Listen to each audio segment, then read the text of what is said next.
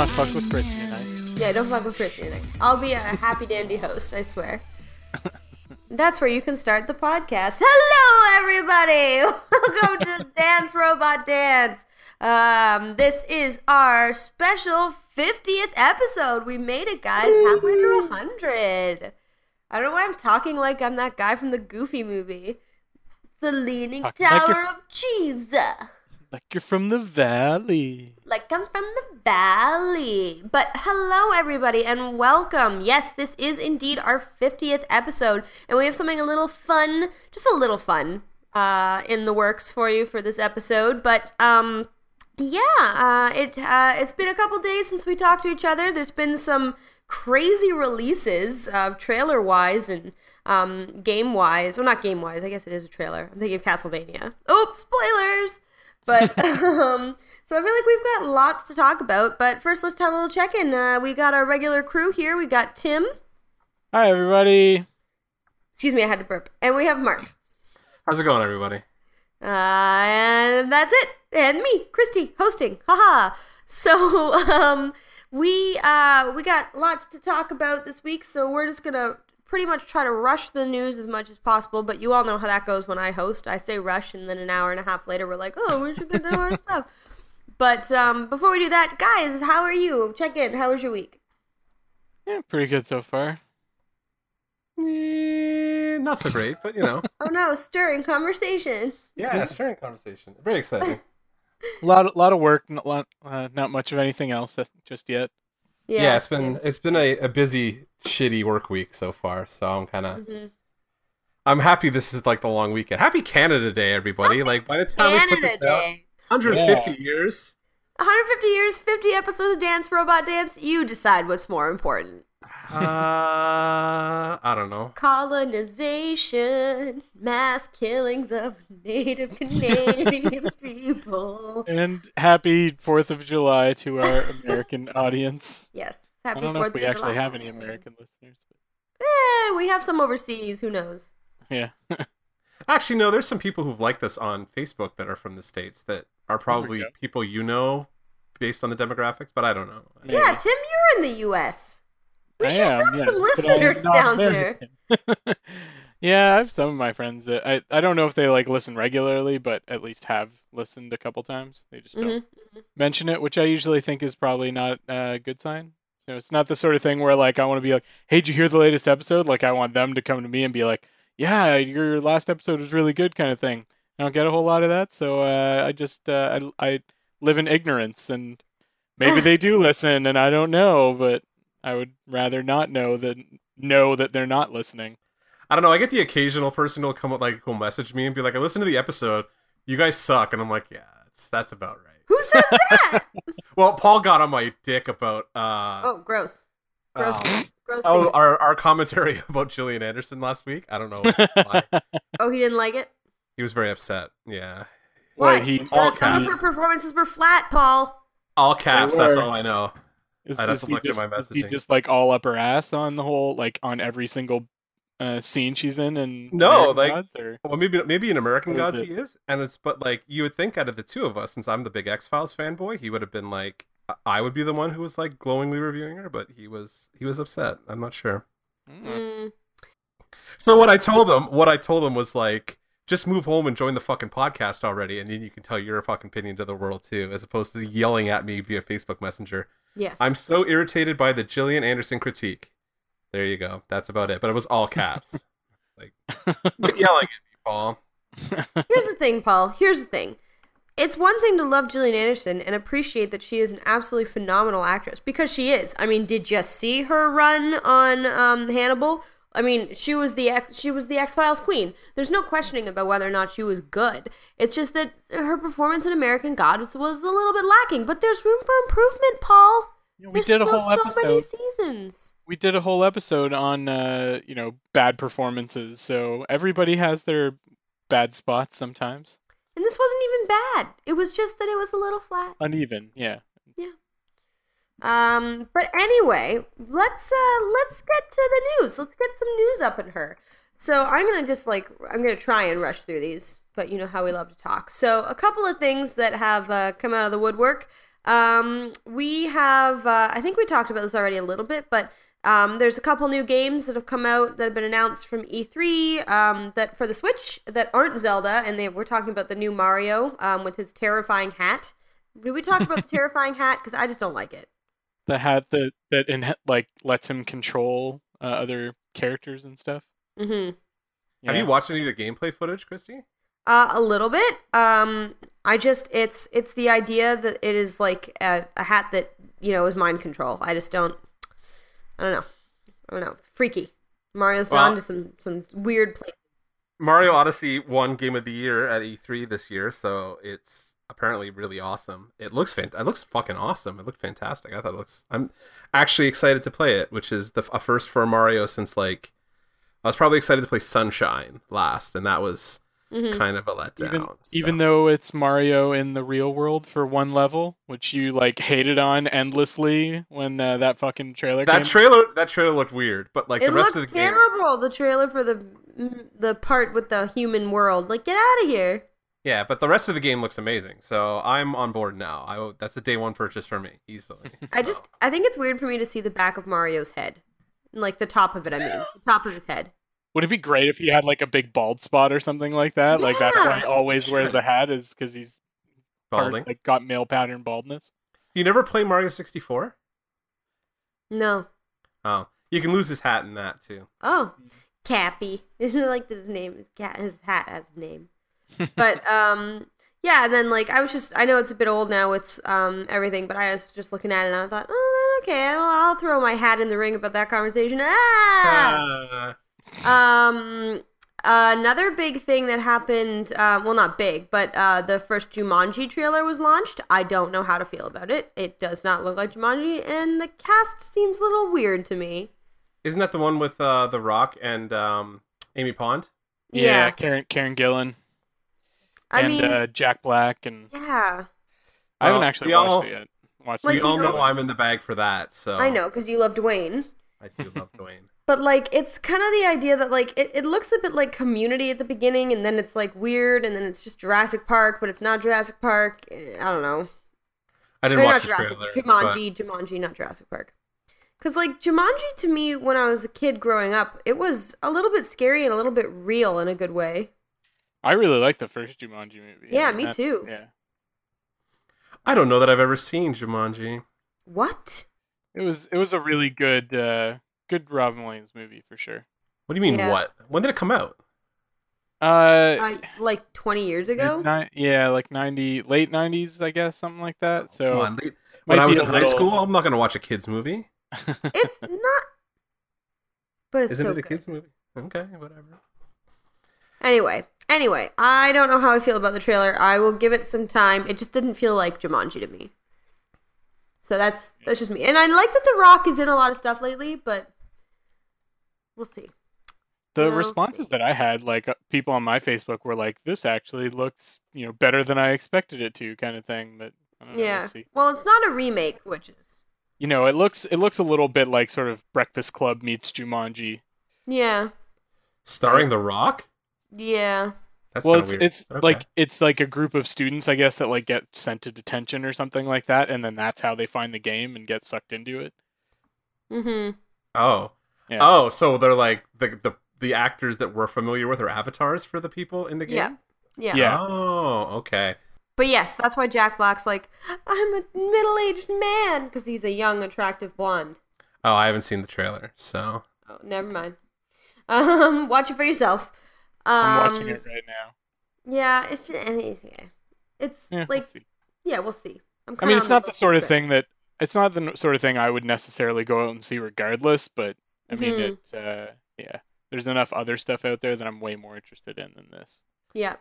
But that leads me to the next thing that we're going to bring up, which is that Marvel gave us another trailer for Inhumans. That trailer that leaked a month ago. Did it? It did, yeah. It was on Vimeo or something like that for a couple of days or something, and then got taken down. But it's I think almost exactly the same trailer. Yeah. Well, I mean, they spent a lot of money paying someone to put that together. Why waste it? Yeah. But that was my first experience seeing it. Eh. That's generally the response that I've seen most people having as well. I mean, I don't know. It looks interesting. It looks different, at least, than the other comic book shows that we've had. But it also looks like it looks a lot like sort of Game of Thronesy kind of stuff, like a lot of that palace intrigue kind of idea. So, Mm-hmm. and some of the writing, like at least the stuff they put in the trailer, seemed like really sort of flat Yeah. and really sort of stock, like not particularly unique in any way. So I don't know. I mean, it looks interesting enough that I'll probably watch it. Am I gonna go rush out and see the fucking premiere in IMAX in the movie theaters? Probably fucking not, but we'll see. It kind of bummed me out that they just cast Ramsey as Ramsey again. Yeah, I got that impression too, for sure. It was nice to see Lockjaw though. What? They did. It looks like they've done a pretty good job with Lockjaw though, the huge dog. Okay. I dig it. No, he looked pretty cool. He did look really cool. When the breath of air escaped too, that was cool. Not with Lockjaw, but that's Black Bolt, right, Mark? Yeah. I don't know anything about it. Sorry, I'm just watching this for the first time. It looks pretty cheap. Yeah. It looks like they blew a lot of their effects load on Lockjaw, to be honest. Yeah. Like it's filmed with IMAX cameras. But that's part of the problem, right? Is if they're trying to film a TV show on IMAX cameras on a TV budget, it's gonna show. Like on like the DC TV shows, that sort of thing. Like they're not filmed in like super high def kind of thing, and they're not filmed to look like super realistic. Like they're filmed to be pretty stylized, so you can get away with more. But here they're trying to do sort of that super real kind of look, and I think To me, though, might why work against them. Yeah, why do that on a show with a bunch that's pretty relatively unknown? Marvel, and I think we've talked about this on the podcast at nauseam. Peely wants to make Inhumans a thing. They have been trying to make Inhumans a thing for decades, and it never clicks the way like because what they want it now, especially now, they want it to replace the X-Men in their kind of like MCU pantheon, because they don't have the rights. Yeah, because they don't have the rights to X-Men, right? But the characters they're about as interesting as the original X-Men. So like the original 5 X-Men. Yeah. In that they're not very interesting at all. The X-Men became the X-Men only when they recruited like the giant size X-Men team, which included like Colossus, Nightcrawler, Wolverine, Storm. Yeah. Like when that part of the team kind of became, or when that group became part of the X-Men team, that's when they became interesting. And it's like the Inhumans are always, it's royalty, which is relatively inaccessible. They're kind of alien, like they're all living on the moon and stuff, which is again not the most like accessible kind of idea. Like it's not anywhere near the level of like I can relatability, sorry is the word I'm looking for, that X-Men has. So it's a harder sell, but they just, especially recently, push the shit out of the franchise, and it never fucking clicks with anybody. They would have been better off probably spending a lot of money and doing like an MCU movie to get people on board, because they need some money, and they need that. I feel like they need that team to kind of like, I don't know, work the magic of like making them something that everybody is going to get into, because they've done great work making kind of B tier characters like international fucking like superstar like Ant-Man franchises. Ant-Man, Guardians of the Galaxy is the best fucking example, right? Like, Guardians is one of those things where, like, I knew what it was beforehand, but I never really read any Guardians of the Galaxy. And the movie came out, and now, like, if I go to, like some random old lady at my office and be like, hey, did you see Guardians 2? 95% chance she says yes. And that she loves Chris Pratt. And it's like, well, there you go. So, I don't know. I always feel like the Marvel TV division, outside the Netflix, like, the broadcast TV guys, like, I don't know what I don't watch any of the shows anymore. Like, I don't find them appealing. So I just kind of like, So this is, again, like, now I've watched the trailer. You mean only Agents of S.H.I.E.L.D.? Well, S.H.I.E.L.D., even Agent Carter, I was pretty, like, lukewarm on. What's that? Well, yeah. Yeah, true. Which is unfortunate, because, like, she's awesome. The show it's a period piece, so it must have cost them a fucking fortune, and it never looked great, so. Yeah. There you go. Yeah. Anyway, I don't know. This whole Inhumans thing, I'm just like, We're gonna eat all these fucking words when it comes to the meat of the episode, and we're having to do our own things. Yeah, it's true. But I don't know. I'll give it a try, but I just when you're this saturated with with superhero stuff, like why spend the money on a risk like that? I mean, I know a movie would probably be as expensive, if not more expensive, in a longer or in a shorter term. But like, I don't know. Maybe it'll catch. I don't know. We shall see. Yeah. But on to the next piece of news. Peter Capaldi only has 3 more days in a Christmas special as Doctor Who.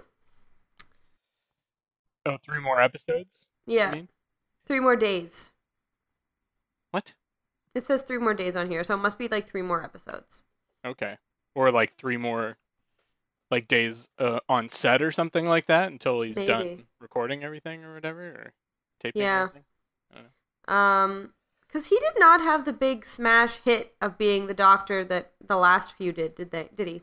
He didn't have great writing. I mean, he has had some really good episodes, but they've been fewer and far between than either Matt Smith or Dave Tennant had. Especially Tennant. Tennant tended, like, I found like every second episode with Tennant was something that I would be like, oh, I really like this episode when I was rewatching it. Yeah. Matt Smith, I was always kind of lukewarm on. Capaldi, I fucking love as the Doctor, but I wish he was staying on for the new writing team. I feel like it's an awkward transition to be like new Doctor, new writing team all at once. Like it could be kind of it's a weird decision to make. I understand why he wants to leave because like he's an older dude who wants to do other stuff. Blah blah blah blah blah. Also, when you haven't been given the writing, like why would you stay on for another season? Exactly. He's had exactly 1 episode that I would consider a Doctor Who classic. Like which after 3 seasons and the caliber of actor that he is really fucking like says really shitty things about the writing staff at this that sucks. Yeah.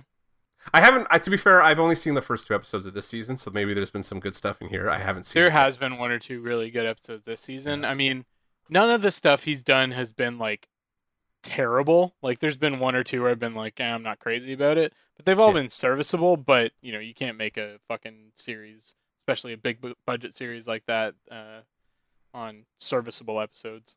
No, it's true. Episodes. Do you guys have any thoughts about who will be the next Doctor? Or have they usually keep it pretty quiet until the reveal, right? Yeah, it's usually pretty hush-hush. It's like the James Bond thing. Whenever they announce a new one, it's always like... There's a lot of rumors that float around, but nothing concrete has been said about anything yet. So, And you're probably like a year and a half away from like actually premiering a new Doctor Who at this point. So. Yeah, at least. Because they usually take some time, right, between Doctors to... Well, they usually take some time just between seasons, especially lately. The last couple seasons, like the Capaldi seasons, have been very spaced out. Yeah, because it's been like 4 years with him since he was announced, right? 3 maybe. There's 3 seasons of him, I think. Yeah. That's what I'm thinking. Is it 4 years? But it's been like 4 or 5 years since he's been like the Doctor. But I think they've only got 3 series with him or something like that. Yeah. Which is disappointing. They really get these like really short runs with these guys, and I was hoping Capaldi would be the one that would stick out like 5 years and do like something really epic. But I guess with the writing was just like not there for him, which is unfortunate. So. Well, you never know. The Christmas special might be great, and it might be the best way to send him off. They always kill him on a Christmas special. They always send him out on a Christmas special. It's because it pulls at your heartstrings. Yeah. But yeah, I've only got 2 more things in news. The other one that was announced today was some of the cast of Castlevania. I did see that. How do you guys feel? Hey, I am so out of the loop today. What the fuck's wrong with me? Gaius, the guy that voiced Gaius Baltar is voicing Alucard. I can't remember who's voicing Richard Armitage, who was Thorin Oakenshield in the Hobbit trilogy, is going to be Trevor Belmont. Yep. And you've got James Callis playing Alucard, who you said was Dr. Gaius. Dracula will be played by another Hobbit star, Graham McTavish. And then you have a lot of work right now. It's the Saint of Killers too. And then, yeah, you have Alucard's mother, Dracula's wife, is going to be played by Lisa Tepes, who's a Supernatural alum for you, Mark, and The Mentalist. Fucking Mentalist. Yeah. Do we have... I want our listeners to tell me if we have one single fucking listener that has watched The Mentalist, and then justify why. We have one. I know for sure. Is it sure. Paul? No, it's my mom. That's awesome. All right, Karen, why? What? I'm pretty sure she watches that show. Which one is that? I don't even know which one that is. That's not Glenn Close, is it? No, that's a different thing. I'm pretty sure I've caught my mom watching this show. I've caught in a moment of shame. Yeah, maybe. I don't know. She'll let us know on the Facebook page, I'm sure. It's like my mother-in-law watches all sorts of... My mother does as well. Watches all sorts of shit like that. Like all those like crime procedurals and shit. Oh like, yeah, my mom watches all that shit. My mom loves some fucking like Law and Order, and my mother-in-law watches a shit ton of like NCIS. That's awesome. Yeah, mom and dad love NCIS. I know that for sure. But yeah, I like this quote on the article I'm reading about it that says it's going to be written by the famed comic book scribe Warren Ellis. Yeah, buddy. Based off of Castlevania 3, Dracula's Curse. And according to the producer, Adi Shankar, the show is going to be very much Castlevania done in the vein of Game of Thrones, and it will be R-rated as fuck. I love it. That's awesome. All right, just a sec. I have to show you guys, sorry listeners, how my fucking dog lays right by my chair. Oh! Like, he lays with his fucking head, like, touching or, like, under the goddamn wheels of my chair. Why? He's gonna die, but he does it all the fucking time. My cat does the same thing. Like, he also lays like he's fucking dead. Why don't you put him on your lap? Because he won't stay on my lap, and he'll just constantly lick my face and probably the microphone. He's so cute. He is. I love him. Both your dogs are great. Both your cats are great, Mark. I don't have a pet because my apartment won't let me. Anyway, so... That was because Mark was, like, deathly fucking allergic to it. He's allergic to cats to the point that it's bad. But, like, he can have a dog, so one day we'll have a dog. Nice. But yeah, the other thing, this was gonna be my second last, but did you guys see the Death Note trailer? No. I saw some people talking about it, but I literally could care less. So yeah, I don't have any connection to this story, but I know it's big. Yeah. I think Paul watches it. I guess a lot of people were complaining about cultural appropriation and shit like that on it. Yeah, it's a white dude with blonde hair. Yeah, but... white dude. But, I'm watching it now, but I don't know. I mean, yeah, it's a super anime concept. Nope, can't do it. Can't handle it. Nope, I'm out. I can't. You watched like 10 seconds and you were like, fuck this. Oh, man. Ooh, was not prepared. Oh, right. The dude's got a huge mouth. Ooh, no. Huge mouth full of teeth. Won't be watching that. Oh, my heart's beating so fast. It is Willem Dafoe playing like the demon dude or whatever. Oh my god, that's so cool. Damn it, I wish I could Dafoe's often, but no, you don't want to watch it because literally the dude has a huge fucking mouth. I have no interest. Well, I do have interest. I have lots of interest, but I have a crippling dumb fear. But actually, that makes me, in case Stu ever listens to our show, which I doubt, but I'm just gonna say it. That son of a bitch. I put up, like, what's a gift that makes you, that you think about when you think about me. And it was just for kicks, just for fun. Motherfucker put up Alf. And I didn't know. I was like, oh, Stu wrote on my wall. And I went to go look and had a panic attack at work. Are you surprised? I was hoping he would be kinder. I don't think you know Stu very well. No. Now I know... I've seen his true colors shining through, and he's a douchebag. Well, he's not. Stu's not a douchebag. But anyway, so the last piece of news news, guys. News. We got some good news today. Good news. I don't even know what accent we're doing right now. It's news. We got some good news.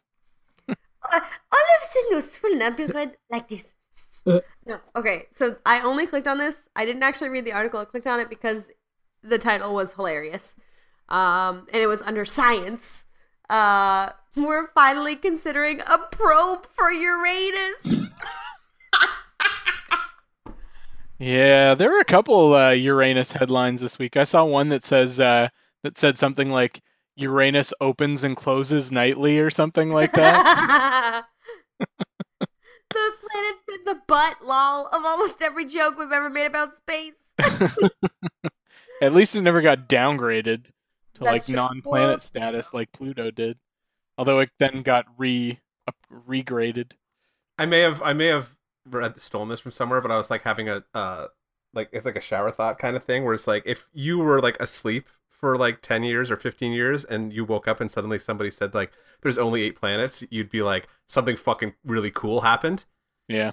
No, we just decided it wasn't a planet. We just decided it wasn't a planet. Yeah, no, it was just... nope. Well, something really cool or really fucking terrifying. Well, one way or the other, but I mean... Guys, no, we just thought it was a moon. Why? Well, because it is. It's too small. Yeah. Too small, guys. But they are looking to study Uranus because... That's what she said. Oh, that joke. I'm 28. That never gets old. Yeah. But they are looking to study the planet because ice giants, which Uranus is... Trying to be serious. Uranus is an ice giant. Uranus is pretty giant, Christy. Not since I've been working. No, it is. It's still a giant. I'm working. Butt stuff. But ice giants defy a lot of our understanding of planetary formation. So that's kind of cool that they'll actually be studying one. I've actually got friends that don't study Uranus in particular, but that do study was it the moons of Jupiter? Yeah, like Io and Europa and stuff like that. I have friends that do work on those because those are like icy bodies as well, and want to spend icy bodies connected to Uranus. But yeah, I have one who's a professor at Georgia Tech, and she actually like goes down to Antarctica once every couple of years to like try out robots and shit that her lab group has made to explore under the ice and like look for crazy living shit and that kind of thing. That's so cool. I'm doing a cool job. And she is like, I won't say like convinced, but she is very optimistic of there being like life under the ice on Europa. Did you guys see that movie, the Europa Report, or heard of it? No. I've heard of it, but I've never seen it. It's like a horror movie, sort of like alien horror kind of thing, and they send a probe they send like a manned ship to Europa, and then they find like these huge like living alien squid kind of things under the ice. And I don't think she's actually, I think she served as a consultant on that movie actually, but I don't think there's actually anything like that under there. But I think she might think that there's like microbes or something living under the ice there. Mm-hmm. One sec, guys. Hey, honey, could I do that after the podcast? Does it? I didn't smell it. You have rotting garbage in the sink? That's nice. I'm not one to talk. Our sink's pretty fucking terrible right now, too. Need to do something about that. Maybe tomorrow. Or I could just leave on Saturday and then let it go for a week. There is that, too. Well, Alicia will clean it? No, she won't. She doesn't touch dirty dishes. We just clean the kitchen. So my sister's like, because it's Canada Day, like my sister's ostensibly like moving out for like the summer. So I was like, the one thing you have to do is all the baking you did this week, you have to clean up after yourself, or I will come back down to St. Catharines on the weekend and kill you. So does she like go live at home over the summer, or? Yeah, like she has she's a teacher, is she not? Yeah. So she like, because one of my parents' friends has like just down the street has a pool that she can just like go and use and that kind of stuff. So she just, and all her friends are down there and stuff. Like if I was a teacher, I would do the same thing. I don't know if I'd want to move in with mom and dad, but I'd probably spend a lot of time down there just because like everybody's down there. So yeah. But that does mean I get like the house to myself all summer. So sounds like we just missed something fun. Oh God! What happened? Hey Mark, how's it going? You breeding weird shit in your sink?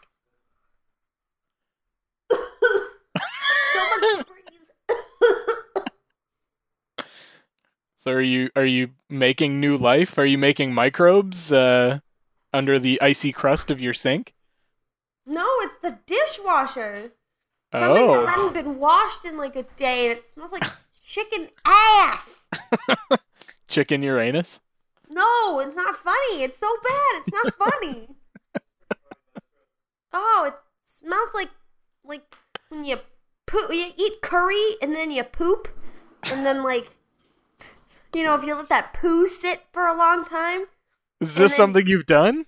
Well, I mean, some people forget to flush sometimes in Korean restaurants. For several days. Okay, first of all, curry, not Korean. Yeah, Second curry. of all- Curry is Thai.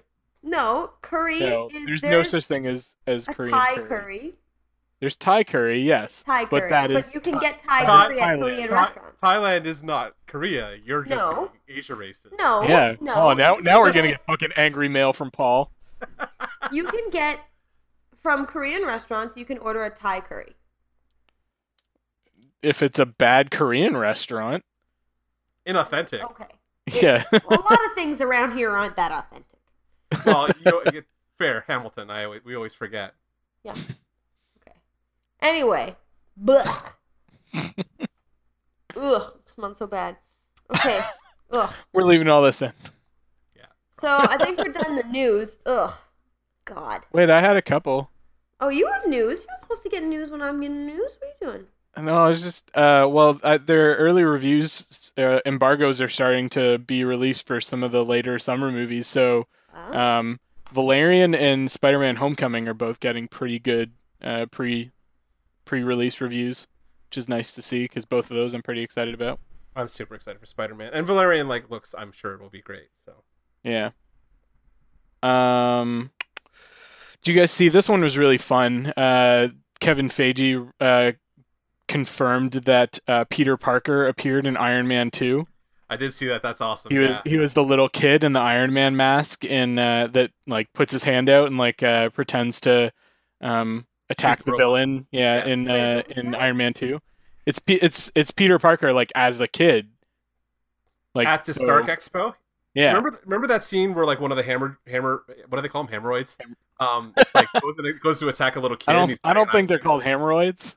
No, he calls them that in the middle of the movie. I'm sure it was Robert Downey Jr. just riffing. Yeah. I don't know. But the thing lands, but like the kid's standing in the fucking park and he's got like an Iron Man mask on and he's got like the repulsors on and he holds it up and Iron Man swoops down, kills the fucking thing. He's like, good luck, kid, and then flies away. That kid's Peter Parker. Yeah. How do you know? Because they've just been talking about it all week. I mean, it's a retcon or whatever, right? But it's still cool, you know, to think that Peter Parker has been kicking around the MCU and interacted with Iron Man well before he actually became Spider-Man. And you never know, they could play into like that's how he was inspired to like he got his powers. What do I do? Oh well, Iron Man's around. Like that's his inspiration for being Spider-Man, right? Yeah. Mm-hmm. Which is awesome. And then the only other one I saw was the SNES Classic. Okay, I was gonna ask if we were like just not gonna talk about that. I forgot about that. Sorry, I totally forgot about that. So yeah, it's gonna be coming out September 29th. It's kind of like the NES Classic or NES Mini or whatever it was that they released, and it'll have like 21 games preloaded on it, including where's the list? Super Mario World, Star Fox 2, I guess, which was never actually released. No. Contra 3. Oh, that's a great game. Donkey Kong Country, Earthbound, Final Fantasy 3, F-Zero, Kirby Superstar, Kirby's Dream Course, Link to the Past, Mega Man X, Secret of Mana. Don't know what that is. It's an RPG. Street Fighter 2 Turbo, Super Castlevania 4, Super Ghouls and Ghosts, Super Mario Kart, Super Mario RPG, Super Mario World, Super Metroid, Super Punch-Out, and Yoshi's Island. That's a pretty fucking solid lineup. It's literally the only game that's missing from that is Mortal Kombat 2. Yeah, maybe they can get the rights to it or something like that. Get the rights to it, but because a lot of these are Nintendo properties, right? And they really like. Well, I mean, almost all of these. Almost all of them, except for Final Fantasy isn't. Final Fantasy isn't. Mega Man and Street Fighter are both Capcom games. Right. But they're also properties that aren't getting a whole lot of play right now. Attention these days. Yeah. No, that's true. So they could probably get them for pretty cheap. Well, Street Fighter actually, that's Street Fighter still has like there's Oh, it's still also active Street Capcom. Fighter. Yeah, but yeah, I guess because there's that new Marvel versus Capcom. No, 5 just came out. Like Street Fighter 5's out and stuff like that, and it's still active. They're still updating it. It sucks, Yeah. but it's being updated. So. Fair enough. Well, it's super unbalanced, and like there's no arcade mode to practice in, and there's all kinds of fucking problems with it. It's like online. It's like online fight only, like versus only. And I'm like, I don't. That fucking blows. Well, I can't get my skills up to go fight these assholes online if I can't fight the computer like on a like a good tangent, and it's just like this blows. So that's ridiculous. Why the hell would anybody release a fighting game where you can't like fucking fight NPCs? Yeah, do an arcade mode. Well, you can, but it's like it's like one fight at a time. Like you have to go and like select each time, as opposed to just being like, okay, I'm just gonna do the 12 guys. Over. Like, Okay. Kind of thing. So it's not. I don't know. Like I have quote unquote story mode or whatever. Yeah. Mm. It's kind of weird. But yeah, we'll see if this SNES actually, because I guess the NES Mini like sold out stupid, or the NES Classic or whatever sold out stupid quick, and then they never made any more. So we'll see if they do the same with this or not. Yeah, I like cursorily tried to like get one, but I wasn't like. I mean, I have all this shit on emulator that I have like 400 controllers for. I'm like, well, I don't really need this. Yeah. The Super Nintendo one, I'm more interested because the Super Nintendo is kind of like, I had an NES and grew up playing it, but like the SNES was really where that was where like a lot of my big gaming moments happened. Like a lot of the games that you named, like a lot of those games are like games that I go back to and replay constantly. Like Zelda, Metroid, Super Mario World, Mario Kart. I still love playing that shitty old like 16-bit Mario Kart for no reason. Mm-hmm.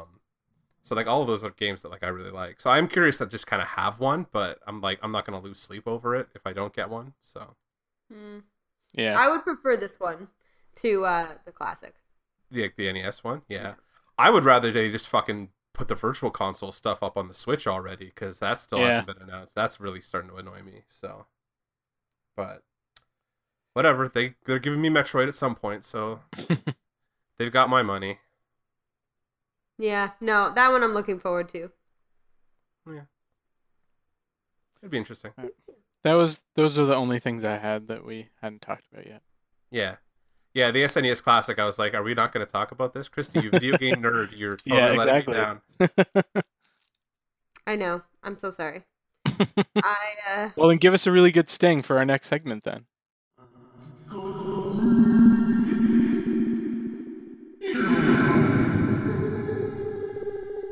I'm gonna have to find something fun to do for our 50th episode to do with your voices this week. I'm gonna have to find Yay! To make us like Darth Vader or something.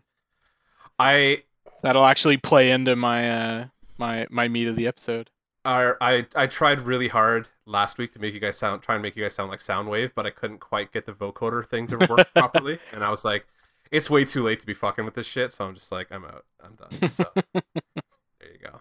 Nice. So funny. But yes. Okay. So, Geek of the Week. Guys, tell me, what's the geekiest things you did this week? Let's start with Mark. Oh, I don't really know. I've been kind of I've been back drawing, actually. Has been, I guess, I don't know if you guys saw. Yeah. So you posting some stuff? Yeah, even my Instagram has been like lots of sketches and stuff like that. I've been really out of it the last little while. Especially, well, probably the past, because I spend so much time, I guess, working on this. I don't have as much time to kind of draw all the time. So I've been like really focused on like, I need to get back into regularly doing stuff. So even like before this episode, before Photoshop crashed anyway, because the new version of Photoshop has been crashing on an hourly basis for me here, I was inking like up till like 5 minutes before I posted the links for us to like hop on and start recording. So fucking Tracer. I drew the original, so fuck off and die. How does that sound? Oh no, guys, no. This is you're not even. Guys, no. Yeah, no. So like, it's just been like kind of working on different drawings. I've got a bunch that I've done the pencils on, and I'm moving into inking, and I did that color on that Phoenix, which kind of got my motor at least ambling anyway, if not like running. So idling. Yeah, at least it's turned over at this point. So I have been like sitting down and drawing at night and stuff, which is nice to get back to after a little bit of a hiatus from whatever, not doing it, I guess. You're creating things, which is once again the theme of our 50th episode. It is just all this creativity going on. So much synergy happening here, guys. Mm-hmm. Synergy. Sorry, a bug just flew into my sherry, and now he's drunk. That's You're awesome. drinking sherry? Are Yeah. you 70? I do enjoy a good episode of Frasier. If you had said Golden Girls, that joke would have been funnier. So I've never seen Golden Girls. I bet you would love it. Actually, I think that would be a show that would be right up your alley. I've heard that before, that it's something I would desperately love. Do you normally? No, hold on. I need to go back to the sherry. Do you just like keep sherry around, or is it just like I had it in the house, or I had it like to cook with, so I needed a drink? No, Nana and Granddad make it, so they gave it to us. Oh. Oh, it's just like bathtub sherry. No. Can This you imagine? That's so prison toilet sherry. funny. Prison toilet Sherry. My mom's first name was Sherry. So there Wait, you go. is she part of the recipe? Come on, man.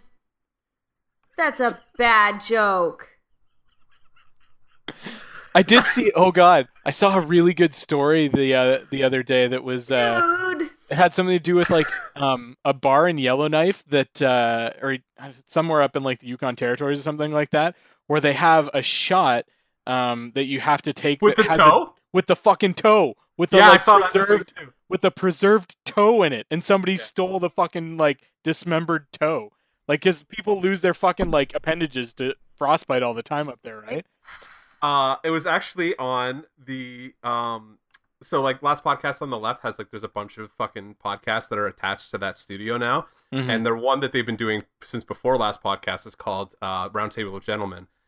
They covered that story this week, and it was repulsive. So I'm slapping my ass off. I almost got an Yeah, accident. I think it's driving on because like I was laughing so BuzzFeed or something like that. But Yeah. yeah, that was fucked. hard. Yeah, it's pretty funny. Although I guess it sounds Dead like moms. The worst is how Tim. like Christy got upset and like Tim immediately just like I'm not sure if he was blushing 'cause I don't have him up on my screen, but he immediately got bashful and stopped making eye contact when that happened, and that's the only reason I laughed at that joke. Because even Tim was like, I think I went too far. Just like put his head down. I was like, oh no. Oh. 50th episode was Christy's last. Jesus. you have a good sense of humor, Christy. Yeah, dead mom jokes are super funny, Tim. Super funny about dead moms. It is kind of funny how the comedian of our group is the most sensitive out of all of us. I'm sensitive about certain things, like dead moms. Yeah, well, that was inappropriate, but I'll give you that. I'm still fucking laughing, so I've got no fucking leg to stand on here. I want you. Yeah, let's just keep laughing about my dead mom. Okay. Well, why don't you keep fucking talking about it so that Yeah, we let's can move laugh on then. about it? Jesus Christ. I hope everyone You're who laughing. listens to this because of your reactions. Like, you're red. Like, oh my god. This I hope- beer I'm I hope drinking is Karen really high scolds alcohol you. percentage. I hope Karen scolds you. I'm sure she will. And I was gonna make a joke about getting turned on by that, but I won't. No. She'll just fucking write on your wall. You know that, right? Like, My mom only listens to the fucking podcast if we're talking about Christmas shit, so I'm in the clear. so she literally listened to like one of the worst episodes we ever did. That's kind of nice. Only for you, because you fucking hate Christmas. Oh yeah, You're- that's you're what it is. Yeah. That's why that episode sucked. Is it my turn? Yeah, give me your geek of the week. I like it when Christy shuts down while she's hosting the podcast. That's always the best It happens every time. Because you're so sensitive. Stop being Oh, so I'm- sensitive. Okay. I'm sorry. I'm so sensitive about my dead mother. Quit talking about it. I'd like to say that I just like threw it out Oh. there and left it, and Mark is the one that's fucking beating it to death now. I've literally never said anything except for you're still laughing. That's all I've said. Tell us your geek of the week, Tim. Tell us your geek of the week. Let's see. For me, I did a little more iPod hacking this week. That's probably my geek of the week. So my my good old iPod Classic was not so good, and well, it's old but not so good. The headphone jack on it sort of stopped working. Like, it would only work through one headphone unless I like constantly had it like pushed in or tilted to one side kind of thing. So I ordered a replacement back to it because the headphone jack is like part of the back of it. And I'd also been looking at getting like an extended life battery for it, and you have to like take off the back to replace that anyway. So I did all that. I replaced the. You didn't do all that when you did the SSD upgrade? No, I thought about doing it, but I didn't end up doing it. This was all sort of like catalyzed by the fact that the headphone jack stopped working. So I was like, well, I'm gonna go ahead and throw the expanded battery in it anyways, because I have to get the extra back, and the like expanded capacity battery is like almost the whole size of the iPod, like the whole height of the iPod, so you have to get a thicker back for it. So my iPod gained some weight on the weekend, but it works better now in that I can hear out of both ears while using it. And I always feel pretty fucking nerdy when I'm like, breaking into something that isn't really supposed to be user serviceable like that. Especially the fucking iPod Classics. Yeah, it sounds like you brought it back from the dead. You really want to hammer that home, don't you, Christy? I did kind of. You resurrected your iPod Classic. I'm listening. Like Jesus. Yeah. Yeah. I mean, because they don't make them anymore, and they're fucking expensive to buy new ones now. So there's no. I was looking for a a replacement, like whatever, like that you could buy that was just like a digital audio player, and they don't make anything like that anymore. So it's no. There was that like what was the fucking triangle shaped one that Neil Young was fucking pimping Pogo? For a while? Or Pogo or something like that. Yeah, I can't remember, but it was. I guess the like big selling point there was supposed to be like it would only take uncompressed audio, which it would only take FLAC or something like that. Yeah, exactly. So FLAC is uncompressed, and so you're getting closer to like an actual like record experience or whatever. And it's compressed, but it's lossless. Pono, that's what it was. Oh no, that's it. Yeah. So lossless. No, there's really no other option out there. And I talked about this, I don't know, a couple months ago on the podcast too, where like people were talking about like where I made a comment on a BuzzFeed article about how I still keep my iPod Classic because it's like the only way that I can keep all my music with me and not have to be tied to the fucking cloud. So I'll just keep fucking Frankensteining the shit out of it until it dies completely. Yeah, when I did the SSD upgrade that I think my mom inherited, I did the battery and like the headphone jack, just did like the whole thing while I had it open, because it was just like, I'm like, I don't want to crack this fucking thing open again for another 5 years. No, because every time you open the back, you fuck it up because like they're not really designed to be opened. So. Well, you're never supposed to open them, right? Like they're not. Yeah. It's Apple shit. They don't want you opening their stuff. So. Yeah, exactly. No, it's designed to die after 5 years. Oh my god. Planned obsolescence. Oh, I didn't mean that. It wasn't. They really are though. A lot of their products. Oh yeah, absolutely. Alicia just had to update her MacBook because like she only gets, because she's a graphic designer, she uses it so heavily for that sort of stuff. She only gets like maybe 3 years out of them before they just start acting up to the extent where she really needs to just buy a new one. So she was able to get like a $700 credit for her old one, like just for parts. Yeah. Kind of thing, because there's so many websites out there that will buy old Apple products. But they like the chassis and stuff like that too for like hacking them and stuff. But like the logic boards on the MacBook Pros tend to cook pretty quick because the video card's usually integrated on them. Yeah. So they'll cook pretty fast. Especially if you're using them for like heavy graphic design stuff where you're if you're editing video or something, or like rendering, and yeah, anything 3D or video is gonna fuck up a computer pretty fast. So. Wow, that definitely is some sherry, Christy. That is a nice amber color. It's pretty good. It gets you tipsy quick. Yeah, it'll get you drunk. Why don't you tell us your geek of the week, Christy? Why am I hosting this episode all of a sudden? I don't know why you're hosting all of a sudden. But my geek of the week was, guys, I did it. I finally started Mass Effect Andromeda. You told us this that was your geek of last week. No. I like heavy got into it. Oh. Like a solid 5 or 6 hours. All right. And yeah? It's not It's not Mass Effect yet. In fact, I started watching. My real geek of the week is that I started watching an LP of Mass Effect 3 with a Kate and a Lincoln relationship because I just need to feel like I'm home again. Was this before or after you watched the Let's Play of the 11th hour or whatever it was? Oh yeah. You were talking with Marty about that on our Facebook page. Look at that! See, we read our fucking Facebook posts and comments and shit. I think it's pretty easy to tell that we do because we all reply within 5 minutes. We're all so fucking excited to get a notification. Oh my god! Like, oh shit! Somebody fucking posted on our wall. Somebody's actually listening. Yeah.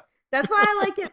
When you guys were talking earlier about like having listeners and responding to them at the beginning of the episode, I was like, yeah, Michael Taylor's great. Seriously, that guy is great. He's always commenting and telling us that he's listening. Yeah, him and Blake and Marty now. Great. Yeah. Marty. Yeah, it's nice. It's nice actually having conversation. Yeah, all 45 of our listeners. It's very exciting.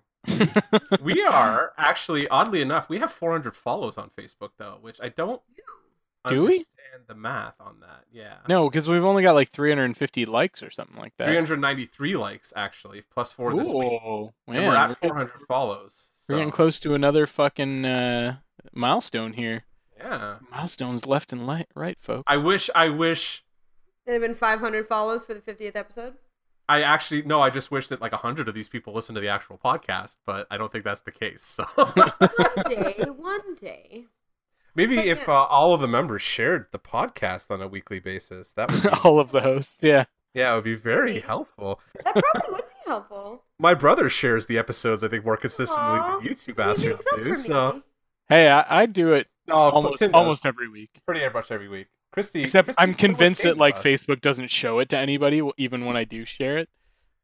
That's entirely possible. I think Facebook shows it to too many people when I share it. Like your Nana. Yep, I don't want Nana to see it, or my aunts and uncles. No, thank you. You can share it to specific groups. You know that, right? You know how to use Facebook. It's a lot of work.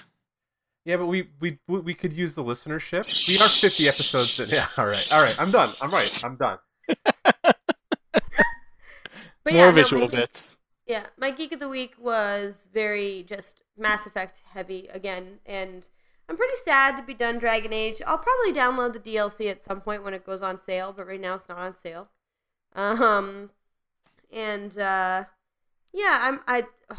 Mark said if he gets a PlayStation Pro in, we can get it, and apparently Witcher 3 looks friggin' phenomenal on it. Now that you know that the PlayStation Pro exists? Yeah, I didn't know that. The PS4 Pro exists. This is an education for all of us, this podcast. My question is, when I've mentioned it multiple times about thinking about buying one, what did you think I was That explains why you're still stuck at that college, Christy. I knew that the fucking thing... What's that? I knew that it exists, and I'm not even a fucking, heavy gamer like you guys are. Guys, I'm just so busy, okay? I had an improv show last weekend. You did. So I'm pretty sure it's been announced for longer than that. Oh, dogs! Thank you for licking my elbow. Oh, he's being really cute. He's pawing at my elbow, trying to get me to give him attention. I can't right now. Yes, you can. Winston, you want to say hello? Ready. Winston, come here. Oh, paw at the elbow. I like that I get to say it. This is riveting fucking podcasting, guys. Oh, look how cute he is. He just put his up on you. Hey, bud. I don't usually leave my door open when I'm podcasting. That's why he keeps coming in here. So cute. Well, because plus he hears you talking, which is an automatic dog sign that they need. Yeah, exactly. What you're doing. Yeah. What's going on in there? My friend's dog doesn't like it when he kisses his wife, and so jealous lover. No, seriously, Molly gets pissed. When Mark and I were watching her, she would get obnoxious when he and I would kiss. She'd just be like, "Ah!" or come right up in between us and put her face in my face because she liked me better.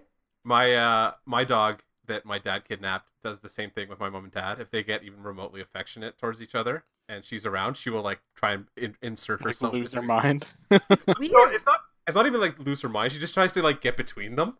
He's mine. She loves my dad so much. Possessive. Yeah, very possessive. Which is the same. Our cats are the same way. If my sister pets Ivy, the cute one that always comes to me, cute. the other one, the black one, will come over and like get in the way and push Ivy out of the way. It's really weird. Mm-hmm. Nui used to do that. My cat. She would just like nuzzle her way in, and you'd be like, Nui, I'm trying to pet Caramel, and she'd be like, I don't care. All right, nice. I might have to revise the geekiest thing of this week because it may be bagging these Wonder Woman comics while podcasting. I look forward to trying to edit out the tape noise. That's going to be fun. It shouldn't be that bad. No cutlery. I'm not like peeling it off the plastic kind of thing, so I'm thinking it's not going to be, shouldn't be too loud. It wasn't too bad last week when you were bagging shit last week or whatever you were doing, or you were just boarding. I was boarding bags last week. Yep. Yeah. Mm-hmm. Nerd. But Nerd I think alert. Nerd alert leads us into the meat of our 50th episode, guys. As we are once again an hour in before we get to the goddamn meat of the episode. Yep, we ramble like fuck. Well, there's got to be at least like 10 minutes we can cut out. So. Yeah. But the anyway. meaty story time of the episode. Story time meat. Can you imagine if that was a tradition? All right, everyone, gather around for story time and souvlaki. I'd be down. Yeah. Fuck yeah. Get your pork chops, kids. Yeah, like fucking like a good story time and like some kebab or something like that. A leg of mutton. Yeah, just like a pork shank or like one of those big like fucking Disneyland like turkey legs. Yeah. Yeah. Visual gags. That's that meat. So anyway, for the meat of the episode this week, we decided to do something a little bit fun. Because we don't do fun any other time. This is the only time we decided to do something fun. Podcast is usually just like fucking boring, dreary, and dreary and. Moms. Chrissy's not gonna let that one go. No, I will not. As you wear a flux capacitor shirt, I wish I had a flux capacitor. But anyway, So, what our episode about for the meat is, we all decided that we were a good sentence. What the episode is about because the meat. We decided we were going to pretty much tell you guys what our biggest fan fiction would be for like a story or an arc that we would really have liked to have seen, and that we've imagined for our favorite either TV show, book, movie, game. And we want to hear what you think. And if you have your own, if you would write them down and share them with us, maybe we'll feature one on the episode, and read it out or do something kind of cool. We haven't really decided yet, but this is probably, going to be something that we do more than once, but we'd love your feedback and we'd love to hear what you think about our arcs and our ideas. Some of them will be more fleshed out than others. Mine won't be that fleshed out, but, like a dance robot dance, like pitch meeting, basically. Yeah, exactly. So it doesn't have to have dialogue or anything like that, but just... we don't have any money. We don't have any money, or we can't greenlight any of this. It's just us giving our ideas out for free. Dream. Yes. Dream. Exactly. But yes, so why don't we get the ball? Let's get the ball rolling, guys. What's the news? I'm drunk. No, I'm not. But yeah, so first of all, why don't we go around and we can just say what each of us, what our topic was, why we chose it, and then we'll get into the stories. So, Tim, why don't you start by telling us what you decided to think / write / come up with? So mine is gonna be sort of a Star Wars universe idea, and it's just Star Wars is one of my like main things that I'm really into, and have one of the things I've been into for even longer than I've been into comics. I mean, since I was a little kid, I've watched the Star Wars movies, and then got very much into the TV shows, like the anime, like Ewoks and Droids, and then later on like Clone Wars and Rebels and stuff like that as well. And also, I saw this article today that was titled "Star Wars is all the same nowadays, and it's becoming a problem." And this was only I only saw today, but ties in very directly to like the sort of Star Wars series that I want to pitch. Mm-hmm. Very cool. Yeah. So keep the rest. Mark, what about you? Mine is, well, like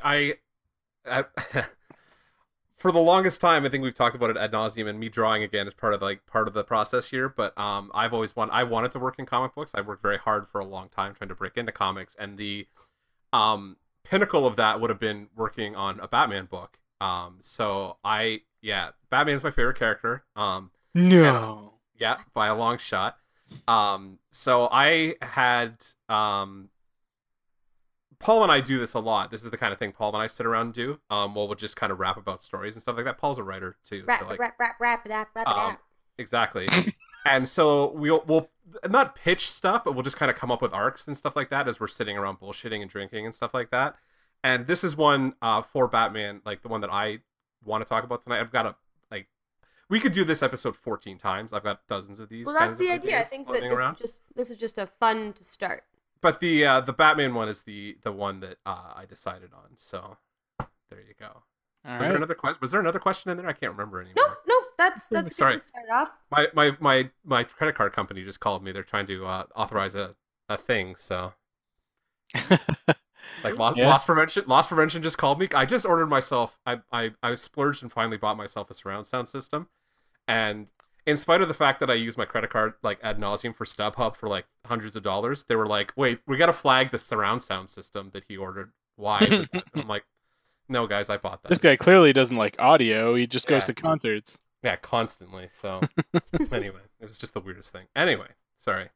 No, that's great. And it's funny because I could have guessed what each of your universes would be that you'd focus your first one on. Really? I didn't think Star Wars would be that obvious. Oh yeah. Although I think I might have mentioned it before. I had 3. I was debating between 3. I have a very long, very detailed Ghostbusters pitch that I actually did one time talk to the guys at IDW about doing. And then they picked somebody else to pencil the book, so that dream was squashed. And then I have a Transformers story it's pretty similar in like kind of overall concept to the Batman one, but it was Transformers-y, so there's more transforming robots in it. There's more transforming robots. There is no transforming robots in my Batman story, so there are transforming robots in some Batman stories, though. Yes, but my story is kind of a year one story, so I gotcha. They're doing a lot of those right now too, so maybe you got a chance. I know. That's the other one I would have guessed that you would have been doing, though, was Ghostbusters. Yeah. Oh, I had 43 issues plotted when I walked in there. Yeah. I was ready to go, man. I had almost a full comic's worth of pages done for them, and I had like pitches for stories that's 4 years worth of books right there. So Oof. Yep. No go. What are you gonna do? Cry. Designing bank shit now. Yeah. Paying those bills. That's why you applied for Ubisoft, though. That's true. I did. I did. Actually, well, I'll have to tell you this one afterwards. There's a funny fucking story about my current job that was hilarious in terms of like applying for jobs, but I'll tell you later. Okay. For me, what was yours, mine, Christy? Mine is I bet you guys can guess. Harry Potter. Harry Potter? Oh, good guesses. Yeah. I was gonna say Mass Effect, but I was like, no, it's gonna be Harry Potter. Okay. Mass I would have Effect guessed Harry is Potter or the Kingkiller Chronicle. the shitty fantasy one. How dare you? Okay, Tim, you know what? Why don't you just take the spade? That hurt almost as much as the dead mom comment. You keep bringing it back up, Christy. We can't be held accountable for making jokes about it now. Now we're just going to make jokes about your dead mom. Now it's a callback because no, you made it a callback. Don't make it a callback, please. I'll cry. No, Yeah. you stop making it a callback. I'll cry. But no, I was very, very close to picking. The thing about the Kingkiller Chronicles, it's not done yet, so I don't feel like I have any rights to give it any sort of like commentary about where it should go, because I'm more invested in seeing what Rothfuss does with the universe. When it came to Mass Effect, I'm so wrapped up in my head about Andromeda right now that I don't think I could. I mean, my Mass Effect would be a hot romance between Garrus Vakarian and I. I mean, like, I don't know why they would make a movie about that. Triple X-rated No. barbed penis. Yeah, no, I mean, like, I think I've seen that porn actually. So was it me starring it? Because if it wasn't, I don't want to hear about it. Was it the ET one? Yes. No. I have some weird porn taste. There guys. is an I just ET want you to- porn. Let's not talk about that. Let's not talk about We could talk about porn when we get to like It'll episode be like 500, and I'm episode a completely 1,000. yeah. When I'm a complete this like shattered shell of a human being, like then we'll talk about my weird porn taste. All right, that's what. Hi, Mom. How's it going? Yeah. Well, I was gonna make another dead mom joke. Don't. 500 episodes is a long way off, guys. Who knows what's gonna happen, right? Sorry, Karen, but who knows how long it'll take us to get to 500 episodes. We're We weekly. We could have weekly. hiatuses. Who knows? No, I do not allow that to happen. One of you guys will have to die for that to happen. Anyway. I said weekly podcast when we started. We're doing a weekly podcast. Whether it's just me rambling for an hour or not. There you go. Just Mark. Just sad. Like, Talking guys, I really into like the Pearl ether. Jam. I really love Pearl Jam, guys. Just over and over. Yeah. It's like, I like this song, and I also and this like is this why. song. Yep. And this song. Christ. And I want Eddie Vedder's dick inside me. Ew. Not Mine was not about Harry inaccurate. Potter.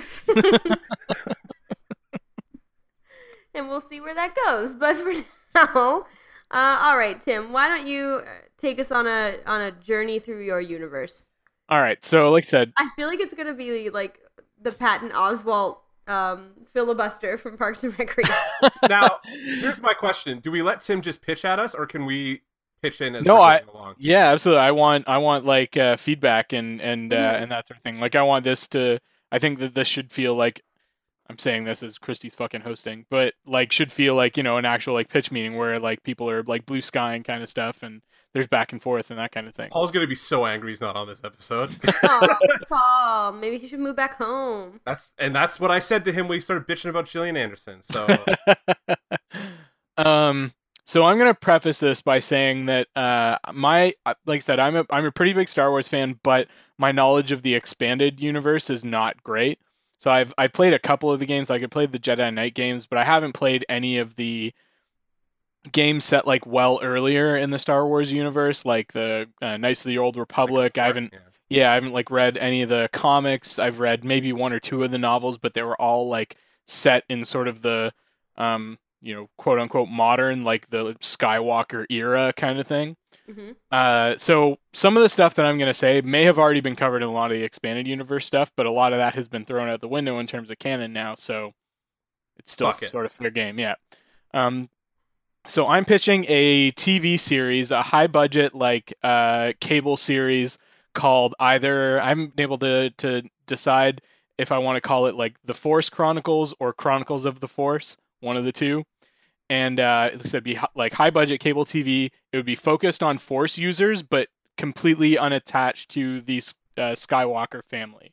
Okay. So it Jedi and Sith and sort of the in between, because there has to be Force users that are not one or the other, and it really focuses on sort of like the mysticism of it and overall, and sort of the religion surrounding it. I want it to be sort of like an anthology series, so not necessarily like one ongoing story, but basically it could encompass any story about a Force user that doesn't directly impact sort of the modern continuity that we have. So, there's thousands and thousands of years of history in the Star Wars universe, right? I want to know more about how the Force evolved throughout that history. It's the sort of thing that I don't think would necessarily fit really neatly into a feature film. Like some of the stories could be like a single episode where it's just like this one guy like finds out that he's a Force user and how that impacts his life or whatever, or this alien or something like that.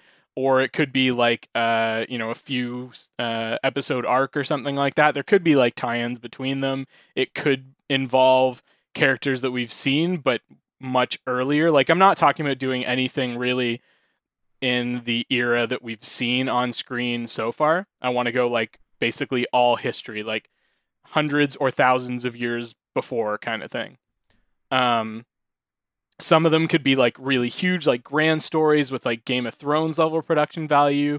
Others could be like very personal, sort of like bottle episodes, like local stories that would be relatively cheap to produce. So you've got sort of a balance there. You could have like an episode that's basically all takes place like this person finds out they're force sensitive, like living on a farm or something like that, and that's the entire episode is just how they deal with that and how it affects their life or something like that.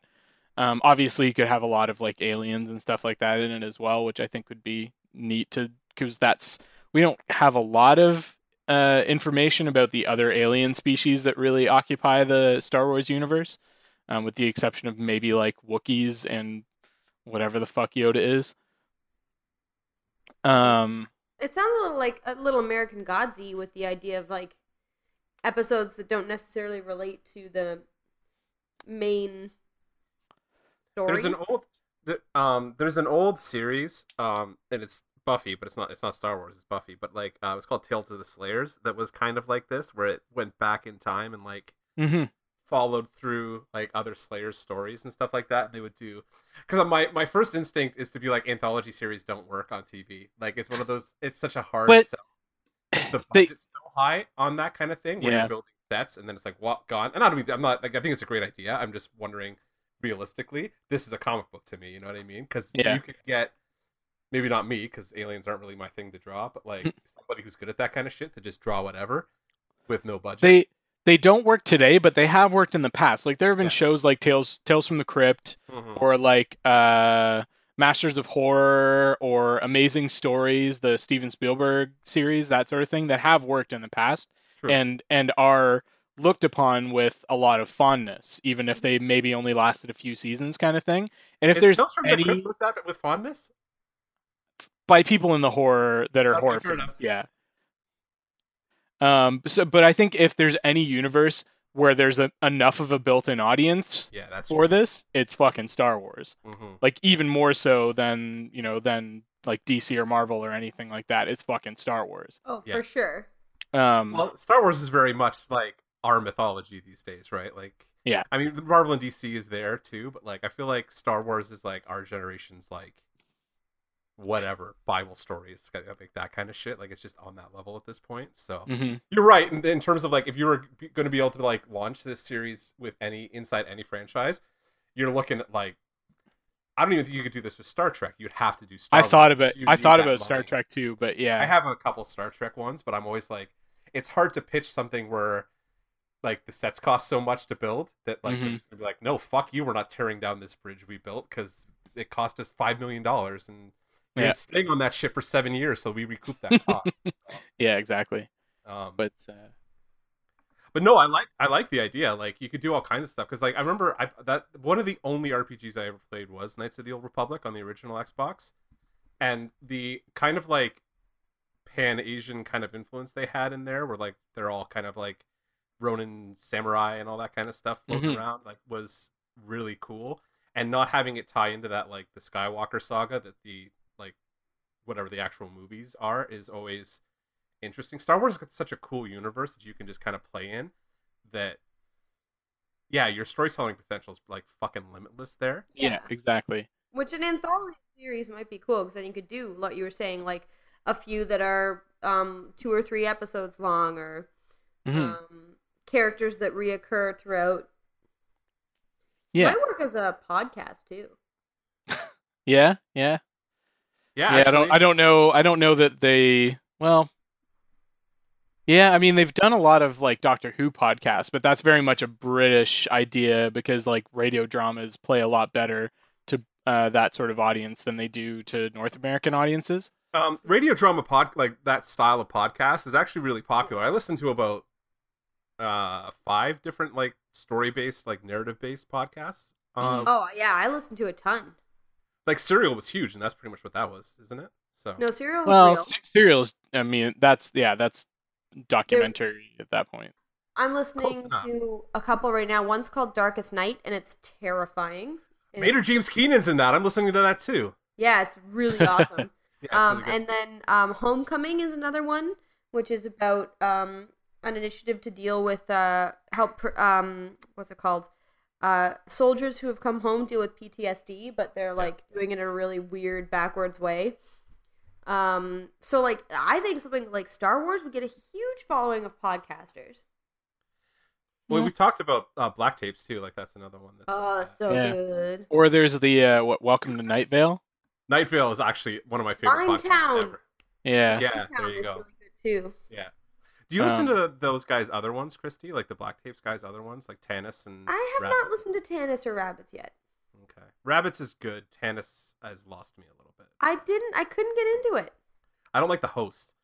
He really bugs me. Lore is really good too, but we're not talking about that right now. We're talking about other Lore's podcasts. excellent. We're talking about Yeah. Tim.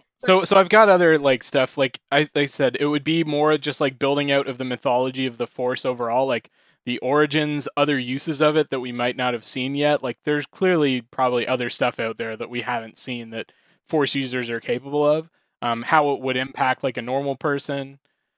Okay, well, you've pitched really high level. Like, sorry, pitched. You've been talking really high level. Like, what would your premiere look like? Oh, Like, I've got first. I don't have. I didn't think necessarily what the premiere would be, but I do have like ideas for individual episodes. So one would be like you could very easily do, I think, multiple episodes on Yoda since he's so old, like he's 800 something years old, right? Mhm. So you could do an episode on like his early days as a Jedi, like him just learning he has Force powers, his training. I think he would be a really good vehicle because he's such a popular character for getting people familiar with sort of the process of like the normal process, because by the time we get to, you know, the prequel trilogy, even the Jedi Order is in like its death throes essentially, like it's on the way out. So I want to see like the Jedi Order like at its height, sort of, you know, at its like highest level of influence sort of thing, and how it functioned at that point. So like maybe his training, his ascension to becoming a Jedi Master. And you could even maybe do a little bit. This is a little later and might not work necessarily, but I would love to see just Yoda's sort of initial years on Dagobah, like him transitioning from being like a Jedi Master to like this really humble life, living by himself and having to, you know, survive on his own against the elements and, you know, build his own shelter. And like that would almost be like a fucking like Castaway story kind of thing. I feel like I kind of want to see that story with Obi-Wan too, like that the middle years where he's just living on Tatooine. Like, I mean, that's one of the things people have begged for the most in terms of an anthology movie is an Obi-Wan Solo movie that Obi-Wan deals with those Solo? in between. Yeah, Obi-Wan Solo. Like Han Solo and Obi-Wan Yeah. kind of stuff. That's slash fic. yeah. Obi-Wan Solo. Wait, is that an episode of your show or No, That not would be yet. amazing.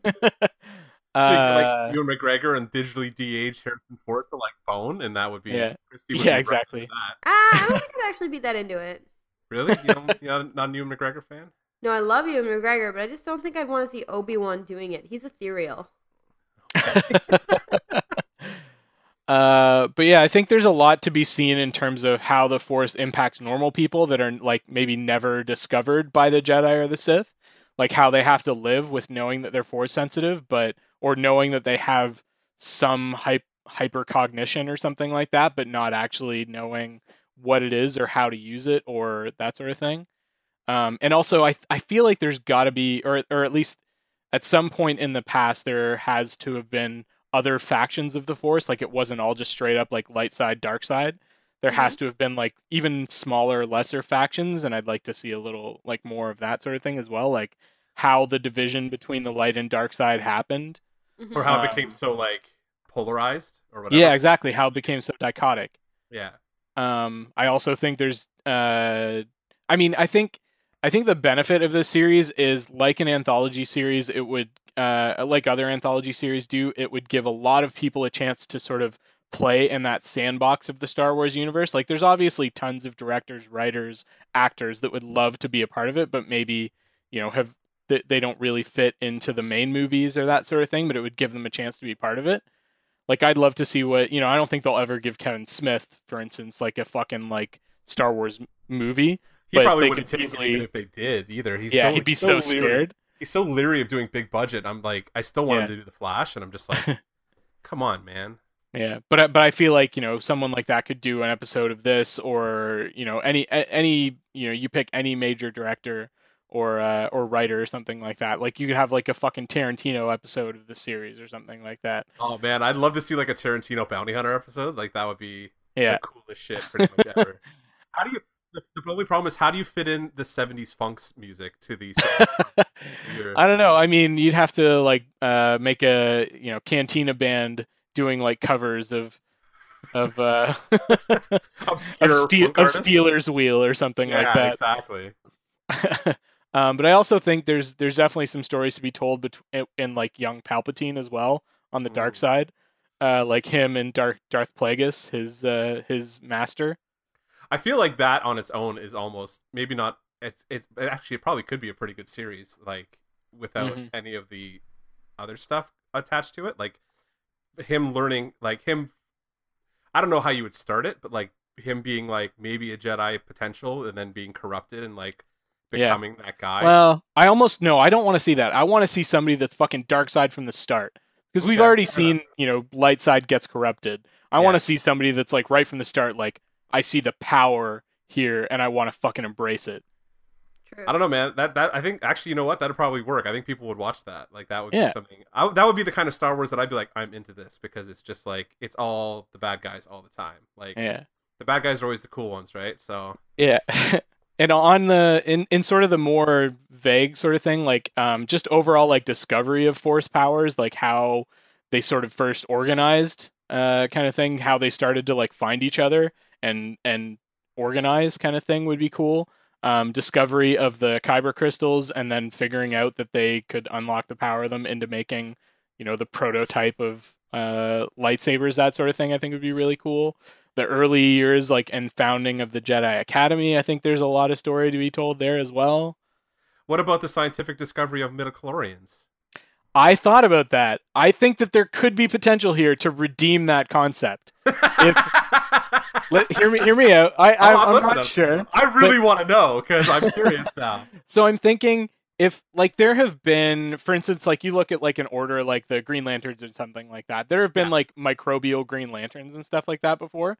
I'm thinking, like, what if the midichlorians are like a hive mind of Force users that decide to like inhabit Force sensitive beings and like empower them, essentially? So they're not just like some random fucking bullshit like, you have high levels of this, therefore Force, but they have some sentience. Actually, I don't hate that. So I like that. So yeah, I don't know how you write that into a TV show, because that's a weird high concept thing to write. Like that would be one of those things that could be like maybe sort of an overarching theme, like a interconnecting theme between everything, and then at the after a couple of seasons, you go back and you're like, here's all these threads that we've woven through these disparate stories come together in sort of the the true nature of the midichlorians or whatever. Well, fair enough. And I think you could do maybe a few episodes like that, like maybe it's like a Jedi Academy like class or something like that. You could probably do a cool one on like the evolution of lightsabers as well, like from a really like prototype, like raw form, through all the different like versions and orientations and stuff that they've taken on over the years, kind of thing, and frame it in a narrative of like it almost being like a lecture in a class. Yeah. Let's see. What else did I have? I mean, if you have an episode or episodes where you're looking at like Force users that aren't don't end up part of being discovered by the Jedi or the Sith, like maybe there's like a sort of Salem element to this, where like they're hunted and chastised as like the Star Wars equivalent of like witches. Let's see. That would make sense, actually, because like if you're not educated to what that is, that does sound like witchcraft, right? Like all that. Mm-hmm. Yeah, if you're not connected to the Empire, right? If you're like on an Outer Rim planet or something like that that hasn't been connected or hasn't discovered space travel yet or something. Yeah, exactly.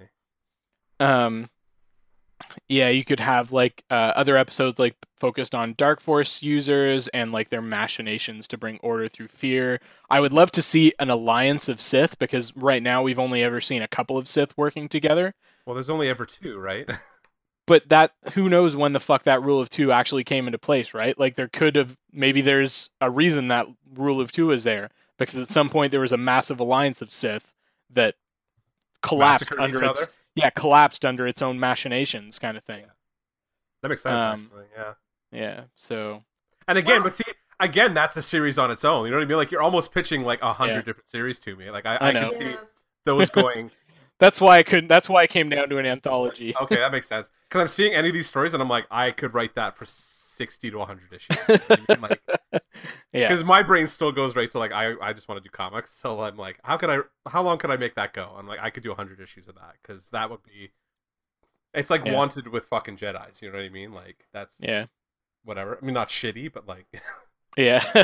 And the last cool thing that I'll say is like I already talked a little bit about how some of these could be like sort of castaway episodes, but I could see some of these like being almost like little to absolutely no dialogue, you know, just basically somebody, because there's the framework is already there, right? Like anybody that's going to watch this already knows how the Force works, generally speaking, but putting different people or different organisms or beings into that situation and then seeing how they react to it, I think on its own is interesting to see. So you could have like an alien that doesn't speak whatever the intergalactic language of Star Wars is, kind of thing. And, you know, there's maybe there is dialogue, but it's all in whatever fucking, it's all in Kashyyyk or something like that. So those are some cool ideas. Yeah. It's definitely sounds like, though, Mark was just saying, it sounds like you've got a million really cool ideas that if you flesh them out, it's almost overwhelming how much you could do with them. Like comics, podcasts, TV shows, movies, like all of those could fit into multiple. Almost like you would have a giant fucking franchise sitting there. I still don't understand why they've never done a live action Star Wars series. I guarantee you it's money at this point. Money. And they have like a certain level of like, right? I don't think rights would be the problem. I think it's more like a certain level, like people expect Star Wars to be like very spectacle oriented. And I think if you did a TV show that like didn't live up to that like effects heavy kind of thing, especially because I know there's been cartoons like CGI stuff, and that allows you to do the same idea as comics where you can just kind of do whatever you want as long as there's somebody there who can model it.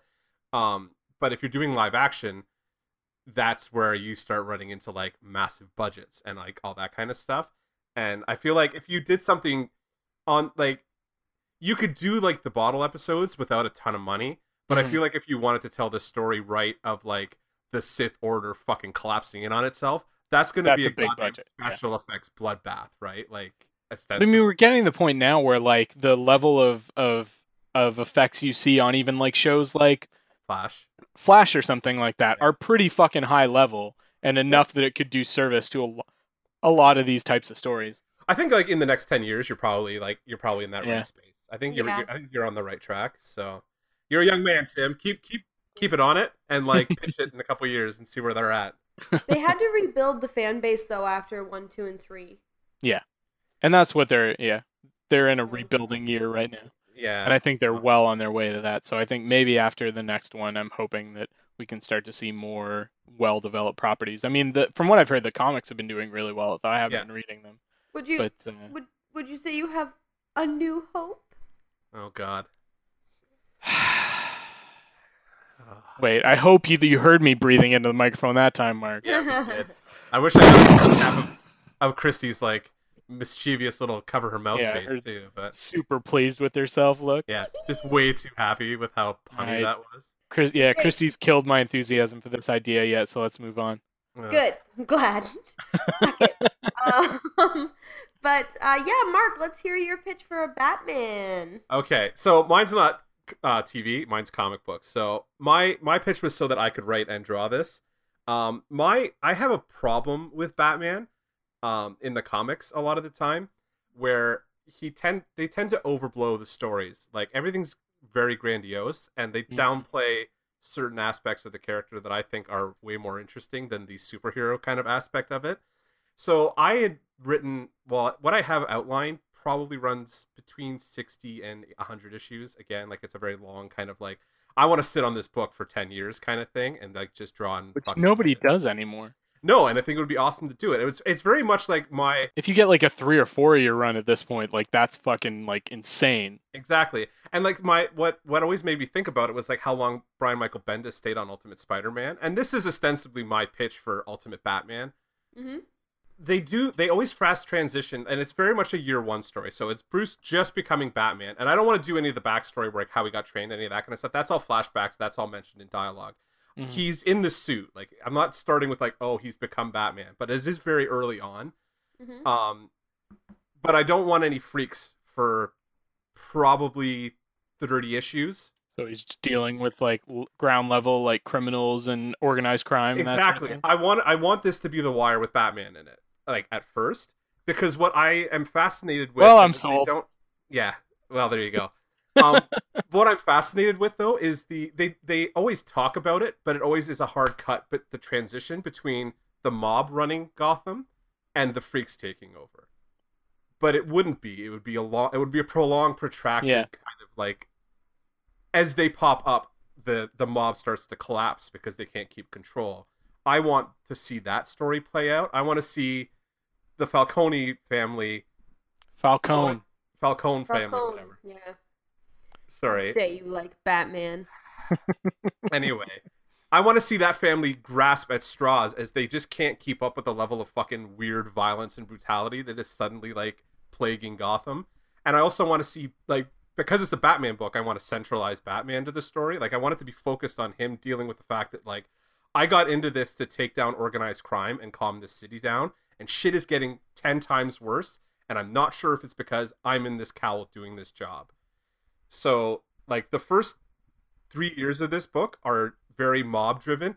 I want to do some, like, there's probably an arc in there in the second year where he deals with a serial killer, but not like a namey kind of serial killer, like a quasi-realistic, like Zodiac style kind of like serial killer that he has to take down. That is like something you would find in the real world, but is hard for him to track down because he's still becoming the detective that he's going to be. He's still honing his detective skills, kind of. Yeah, thing. So he's having to like, this guy's covering his tracks really well. It's taking him a while to do it. So you're turning this into instead of like immediately turning into like the freaks and like he's fighting the Joker. Like, I don't want that. That's year 5. At first, I want just crime families and him trying to like dismantle the mob slowly but surely, because it would take forever for one guy to like do enough damage to the mob's infrastructure in Gotham at that point to like slow them down, even if he was taking guys out. And like half the stuff that, because like a lot of it realistically, nothing that he gives the police is admissible in court. Like him working as a vigilante doesn't function in the real world. And I kind of want it to be maybe not like super real world, but at least Chris Nolan levels of like real world kind of stuff. So that like in year 10, I can be like, oh wait, what's this flying guy in Metropolis doing? I have to go deal with that story. Like, that's way down the line kind of thing. So like Batman's in Gotham, and you can have the DCU kind of starting out there, but you never see it because you're locked inside Gotham City for this series. But eventually, and I want to do, and my main reason for doing this was, I think Paul and I were talking about, and I think he mentioned it on our Facebook page, the real romantic interest in the Bale movies should have been maybe not actually romantic, but it should have been Harvey Dent, should have been that through line through those movies. They missed an opportunity to have Harvey Dent develop into Two-Face into the third movie. Like, that is that's my big pitch for the movies too. Like, for those movies would have been Harvey Dent replaces Rachel Dawes and Batman Begins. So at the beginning of my story, Harvey and Bruce are friends, and they're trying to like clean up the city together. Yeah, as a philanthropist, Bruce is working with Harvey to like rebuild the city on the side, right? While he's also going out at night dressed as a bat and beating the fuck out of people. So you still get your superhero as shit you do, there, right? Exactly, as you do when you're a billionaire who's psychologically traumatized. And that's the first real freak that I do, though, right? So at the end of probably the third year of the book, that's when they finally take down, and it's Maroni, I think, that scars him, right? Sal Maroni, yeah. Sal Maroni scars him. So when he's finally kind of gotten to the mob on the ropes to the point where like things are like starting to look up, and there have been hints of the freaks, that's when you scar Harvey. But it is also a 6-issue thing where like he isn't necessarily just going to go bad immediately. It takes some time for him to kind of like turn. Yeah. So there's that. That's the point where I start hinting at more of the kind of freaks stuff kind of happening. That's where you start getting mentions of a guy trying to like, another serial killer has shown up and he's carving grins into people's faces, but you can't fucking find him. Like, you just get those little hints of that stuff happening. Because that's my big capper at like issue 50 is the reveal of like, oh shit, here's my Joker. Like Mhm. that's way out. That's how far out I'm talking about, like doing the kind of like Batman grounded in fighting crime kind of scenario. So post So him taking down Two-Face. this feels a lot like an extension of like the Frank Miller Year One. Like if that story had just continued on. It is very much like it's based on that, but that's why I want to see the story though, because they always just jump cut to like Yeah. he goes from like ground level to I'm fighting freaks and I'm like the goddamn Batman. There's no in between, and I want to see that in between. Like I'm desperate to see that in between, and I want to fucking write it and draw it too. So there's that. Because I feel like there's a big chunk of story that like they tell very effectively, like in Daredevil stories, where he's not necessarily dealing with super freaks all the time, that Batman should be able to do effectively that they don't do, and that's like that's what I want to see happen. So by the time he's dealt with like what is now Two-Face and put him away, that's where you start getting, and not even like high level guys. I figure your first real like name killer or whatever in there, you probably had like Victor Zsasz or something like that in like issue 30, issue 40, where like he's a serial killer and he is a little weird, but he is still human. You could still like that's an amped up version of something you could see in the real world, but it's not like Joker or whatever. Yeah. And like the entire time, like you probably do in like the second or third year where you introduce the arms dealing Penguin. Like it's not, but he's not like deformed or anything like that. He's just, and this is like me stealing from Kevin Smith, but like, and I think he's dead now. But have you ever seen Mission Impossible 3? No. Yeah, but it's been a while. Yeah, so Philip Seymour Hoffman's character in that is just this like really evil... Philip Seymour Hoffman. He's dead, but this is yeah, I know he's dead, but like his character in that movie, that's my Penguin for all intents and purposes. And this is just me stealing from Kevin Smith because he said this a million times, where he's just like an arms dealer who's running shit in Gotham and trying to pick up the pieces that the mob have left, while also being on that level of like sadism that he can deal with the freaks effectively and kind of negotiate with them so that he can still run business and make money and run his clubs and do all the weird prostitution and drug running and gun running that he would do on the underside of it, because he's probably feeding the freaks their goons, their arms, like all that kind of stuff. So he's another undercurrent that's going on, and he never gets picked up. Like he's throughout the whole story, and because he would probably be somebody that you finally take down at issue 100, and then I bolt and fucking go do something else that Marvel calls finally, hopefully, and I could work on Wolverine. But yeah, so like you're like at the end, I figure. So this is like a really long story, obviously, because I've been working on this. I've worked on this for years, off and on. But like I figure from issue 40 to issue 50 is where you start dropping real hard hints about the Joker. Issue 45, he starts actively pursuing him. Issue 50, you reveal, and then the next 5 issues is like, I don't know what you do as your premier Joker story, but it's got to be the sickest fucking thing you've ever seen. Like, I'm shooting for hard R Joker here. Like, this guy is a brutal killer. Snyder Joker. Yeah, pretty much. Ostensibly Snyder's Joker. This is to be fair, I wrote all this before Snyder took over, and I'm not cutting his face off. I'm not doing anything weird like that. This is very early kind of stuff, but and what would be after? So it was Joker, and then it would be around probably issue 75. I would want to get into Ra's al Ghul coming, or Ra's al Ghul, I guess, depending on how you want to pronounce it. Coming into like taking notice of what Batman has been doing in Gotham and coming in to like try and recruit him into the league and stuff like that, and like take him out of Gotham or have him replace him. And then my like way long-term plan, like way out at issue 100, is like Batman has to finally is like, okay, there's way too much shit going on outside of in the world, and I need to go figure out why that guy in the red fucking cape in Metropolis can fly, because that is weird. And my story is very reminiscent of Batman versus Superman in that, not in that it's terrible, but in that he doesn't understand what's going on and he sees it as a threat and he wants to go assess the threat. And Clark doesn't like the fact that this guy in a bat suit is ostensibly a brutal vigilante, and they have that mashing. So that story, I mean, I'd like to hear more specifics of your take on it, but have you read Dark Knight over Metropolis? No. When is maybe probably, but it's late 80s. Oh, yeah, okay, yeah. I've read that. Yeah, it's basically the first like post-crisis meeting of Batman and Superman, and it is very much the sort of story you just told, where Batman is like what the fuck is this? Who are you? Kind of thing. I don't trust you. I don't trust your level of power. That sort of thing. Yeah.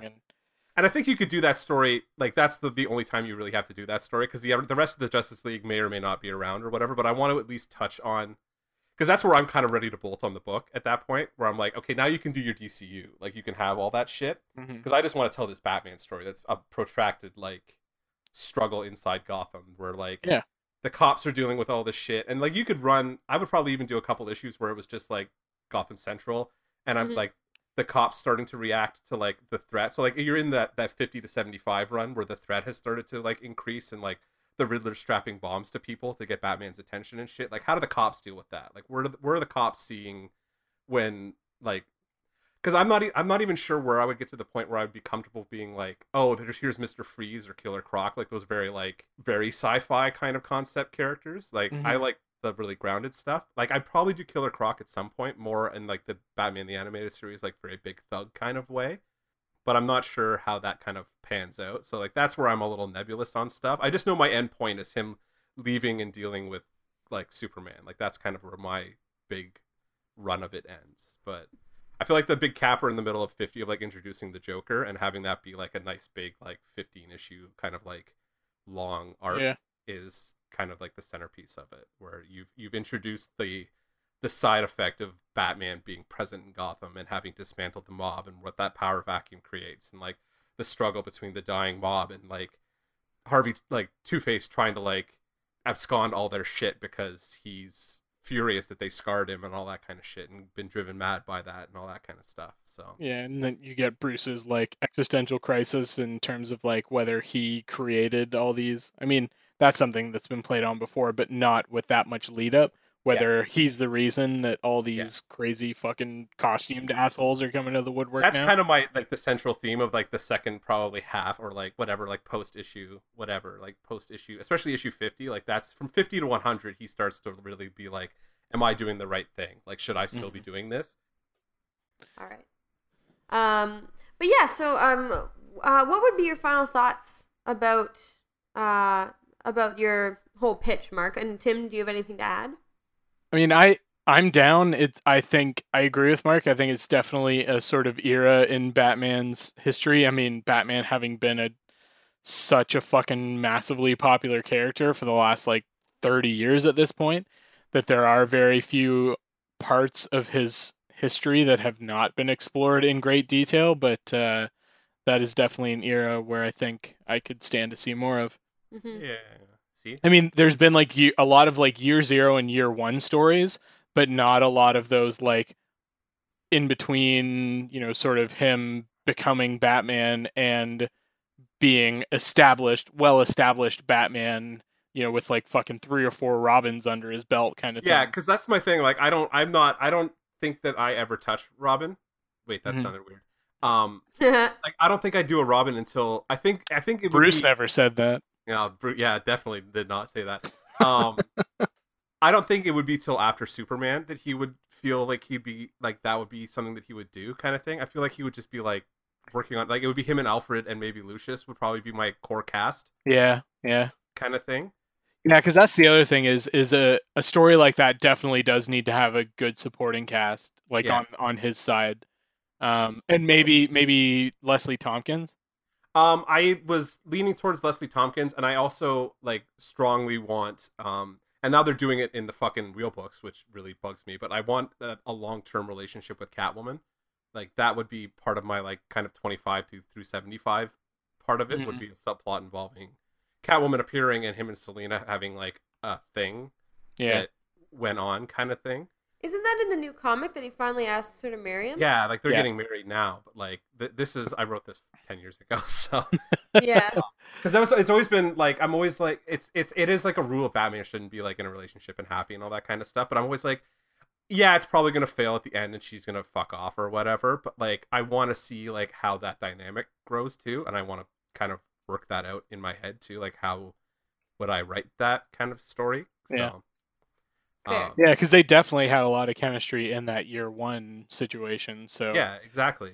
Yeah, and there's all kinds of, like, and, like, I figure you could, and, like, I would hint at other stuff that you would do. Like, I would love to have him just, like, dropping off Jervis Tetch after him having committed some weird kind of like quasi-roofie rape fucking story that I don't tell because that's not something I really am that interested in actually getting into, but like him dropping him off kind of thing, at least, so people will be like, oh shit, there's still a story there where like Batman picked up the Mad Hatter and this fucking idiot writer decided not to tell it because he's more interested in Bruce banging Selina and trying to find Harvey and all that kind of shit. So my fascination with Batman tends not to be like the superheroics a lot of the time. It's more the detective work and like the intricacies of him just like being that person kind of thing. So yeah, and that's something that hasn't played as heavily in the last like 20 years or so. It's been more just him like being prime specimen. Yeah, exactly. Prime specimen can take down any opponent kind of thing. Whereas like maybe you're looking to skew him a little bit more towards the like 70s and early 80s Batman that's a little bit more of that dark detective kind of thing. Yeah, my big Batman influence a lot of the time is that Neil Adams, Denny O'Neil kind of era of the character. Like that's maybe not where I started reading so much, but it is like when I first went back and started reading like the backstory of Batman, like that was the first Batman that I was like, ooh, this is a Batman that I can like get into. So I like that more flawed. And I feel like Batman the Animated Series has a lot of that kind of like he's not always going to be able to take everybody down kind of aspect to the character. But if you give him enough time, he can do it. But maybe early on, like I'm probably going to have him fail a couple times. You know what I mean? Like that would be part of like the process of becoming Batman. It's like him fucking up massively and people dying as a result and him having to deal with the fallout of like, I'm doing this thing and people are now starting to recognize that I'm doing this thing and are relying on me and I'm still human and I'm failing. Like I have to push harder. Like that would be probably a big arc in the midpoint too, where like he's realized these freaks are there and like I need to push harder so that I can take this shit on.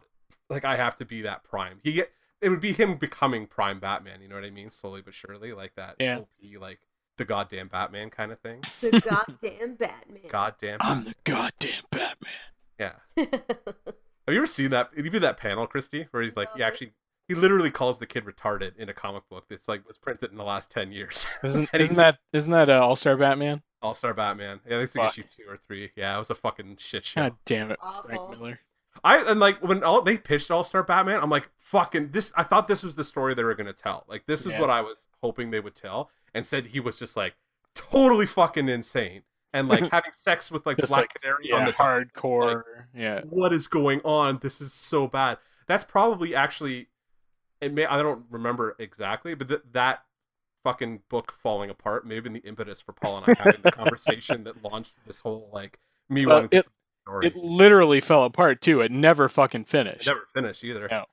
The art on it was beautiful, but Frank Miller just fucking lost his shit on it. Some of those Batman panels from Jim Lee in that book are still like in my desktop rotation. Like there's panels of him like running across the city that are just like full fucking 2-page spreads of Batman. Yeah. I'm just like, this is outstanding. Absolutely stunning. So anyway.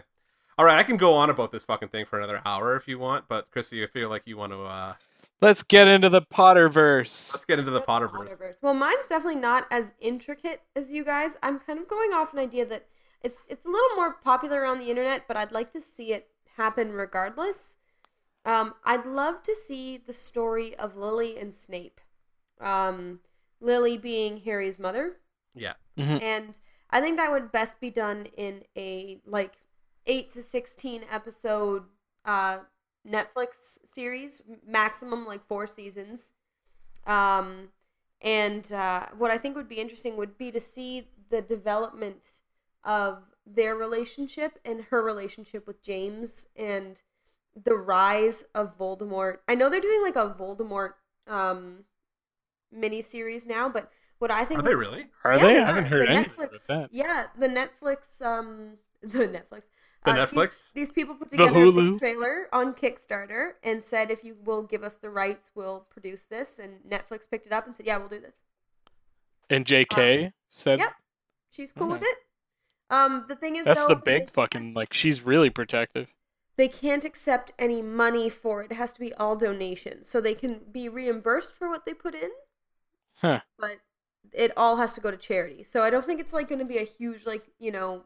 proper production as much as it is like love that Netflix will host, I think. might have been Netflix. It might be that they were in talks with them. I'm trying to remember exactly. I read it a while ago. But it's like the Voldemort origin story. I feel like if that was something that was like full on approved and happening, I would have read about it by this point. Yeah, for sure. I'll show you the article at some point.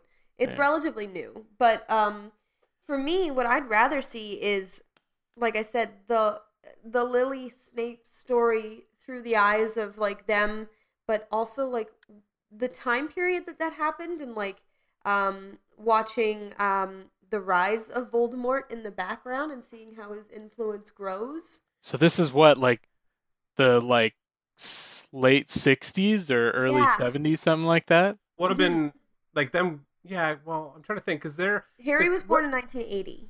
I was gonna say Harry Potter's like our age, right? So I guess his parents would be our parents' age. Yeah, a little younger. So like 19. Really young.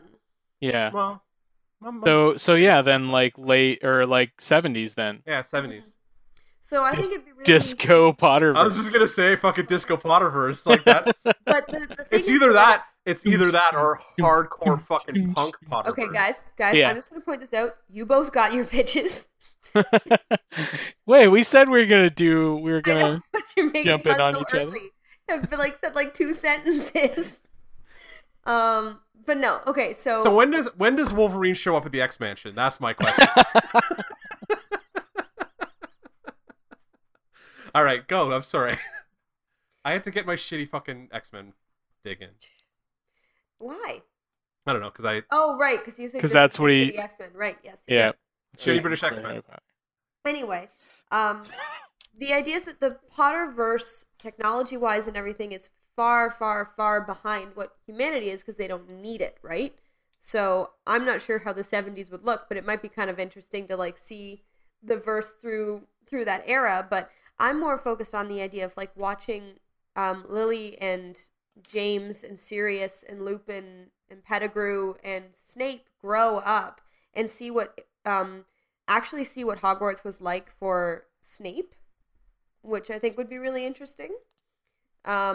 And that like sad little goth kid kind of thing. Yeah. Now here's my question: Who do you cast? Who do you cast? Yeah, who do you want as Snape? Oh, see, I don't know. You know who I could actually see being pretty good is Spider-Man. Tom Holland. Tom Holland. Yeah. Oddly enough, I just got a notification sitting at 92% at Rotten Tomatoes right now, critically. Spider-Man Homecoming. Yeah, I'm fucking so excited now. But yeah, no, I haven't really thought too much about like what I'd want casting to be because I'm more focused on what they look like in my head. But I think it would be really interesting to watch just the relationship develop to see because apparently Rowling has said that had Snape actually, there's that big moment in the book when Harry goes back and sees the memory that Snape has of being held upside down and by James, and then Lily runs over to stop them and he calls her a mudblood because he's so embarrassed. And that apparently was the big turning point for Lily. She never went back because she didn't like that he was hanging out with the Death Eaters, and he didn't like that those were the only people that accepted him or the way they were treated. And that meant that like Voldemort was already gaining this kind of traction. And but I'd be really interested to see their childhood because he introduced her to magic, and it would be cool to see her relationship with her sister, with Petunia, and like how that diminished, and to watch, because I've never understood how and when Lily fell in love with James, because in their 5th year, that's when she was so disgusted with him for hanging Snape upside down. How that turned around into them actually having, because like they graduated, but they weren't graduated from Hogwarts for like, you know, more than 3 or 4 years before they had Harry and died. Like, I kind of like this retcon of James Potter as like a fratty douchebag guy, like fucking bullying guys, and I wonder if like he ever actually had any qualms about like or if he like ever actually felt bad about that, or if he was just like the like jock of fucking Hogwarts kind of thing. But wouldn't that be interesting to see, to like, because like Sirius and James were both the jocks because they were both I think James was the seeker and I think Sirius was on the Quidditch team. But yeah, like I would be interested to see their turnaround because I think that'd be a really cool coming of age story to see them mature, because it is up until their fifth or at least their sixth year that Lily despises them because they're assholes. Yeah, and I wonder. I feel like there's maybe like some like Stockholm syndrome kind of thing maybe that happened there. I don't know. I'm just trying to because they're think, always like, in the tower together and like yeah, exactly. all Just the they're all like classes. they're only exposed to so many people kind of thing, and like she just ended up being like, well, this is my the guy. options, so yeah, this is who I'm gonna end up with. Because like I can't imagine any story you would tell this day and age where you could have somebody that was that kind of like bully asshole Becoming a hero. becoming the hero, becoming like the guy that gets the girl kind of thing. Yeah. And it's the whole thing. Well, I guess if Snape's the protagonist, I don't mean to interrupt, but it's like if Snape's the protagonist, then you are gonna play him as the jerk the whole time, right? No, I would have it be Lily and Snape. Okay. Those would be you'd split between them. Okay. Because I think that's what would be interesting about having it as a miniseries, because you could have episodes from both perspectives. Yeah. And see the difference, like actually see how she sees things and how he sees things. But I think part of the problem is that Snape genuinely loved Lily his whole life, right? And right up to always, when he says at the end, even though he's a terrible person. Like, well, it always felt creepy to me. Like, that's my whole problem. It felt stalker with a crush to me more than it felt like genuine love. Because they don't really spend a lot of time showing you the relationship, which I guess this solves, right?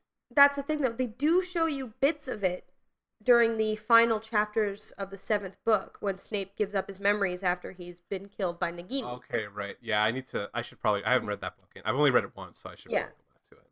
But what's so powerful is that, he held on to this love the whole time and even tried to go against, like, his whole purpose for not being on the side of Voldemort wasn't because he cared about what Dumbledore thought. It was because he was so devastated by Lily's death, he couldn't be a servant to someone who had never felt love. And even though he was completely shut out to the world and began to love power, it was never the same kind of passion that he had for Lily Potter. And Rowling has gone on record saying that had that incident changed, like, in a different world, Lily actually did love Snape, and she would have grown to love Snape. Okay. In a Stockholm syndrome kind of way. Well, no, Snape wouldn't be Stockholm syndrome. Snape was in Slytherin. Yeah. I'm also curious because, like, a lot of this, you get to play a lot of backstory stuff too. And I have a whole like thought about the way you could play this as like this could be a new generation's Buffy, like high school allegory kind of thing. Like, there's enough horror that you could play in the Harry Potter verse where this could become that kind of series. But there's so much backstory between, like, my initial distraction would be like, what's Dumbledore doing all this? Because he was the headmaster at the time, no? But that's the thing, is that I wouldn't want him to be the focus. He would come in and out, but his part of the story really, and he was off fighting he had just finished fighting Grindelwald, so like, he had only been headmaster, recuperating, and because like this, if this is during the rise of the Death Eaters, you're gonna have my curiosity initially is just like, I want to see a lot of that. You know what I mean? Well, that's what I'm saying, right? That's why you'd want some episodes from Snape's perspective, because he became part of the Death Eaters. Watching that. So, like, even if, you know what, maybe it could be a longer series if you did, like, 7 to 8 seasons, because each season could be a year. And, like... I could do that whole thing, yeah. Yeah, and you watch... The only problem is, like, starting them, like, when they're really young, and this is my problem with the Potter movies, too, where, like, they start, like, they're, like, 10 in the first ones. Not a lot of agency in a 10-year-old. I mean, they give them a lot because it's like chosen one stuff, but like... But that's the thing, though. That's not how I would do it. I would have the first series, sure, they'd be young, but it would be more flashbacks to their childhood, and it would be a half and half. So, like, I would actually, if I'm thinking about it logically right now, maybe I would make the first and second year within the first series, or, like, have the first year, but also with compress the flashbacks to them being young. I think you almost want to, like, so you can keep the same actors around, right? You do maybe the first couple seasons of the show run across like year 4 and 5 kind of thing, or like year 4. So like season 1 and 2 are year 4, so that they're at least teenagers. And then if you want to flashback Arrow style to like what happened as they were when they were younger, that's where you do that. The thing is, though, I'm intrigued by their origin story, because I don't think that if you don't have the background to their relationship, you don't really know why they hang out. And then you only have 2 seasons of them growing and like seeing Snape fall in love with her. So I'd say if you're going against that, that's why maybe compile the first 2 seasons into like have a big half season finale where they graduate first, their first year, come back and do their second season, and then like that's when things start to ramp up with the Death Eaters, and that's when you start to see the darkness peeking in.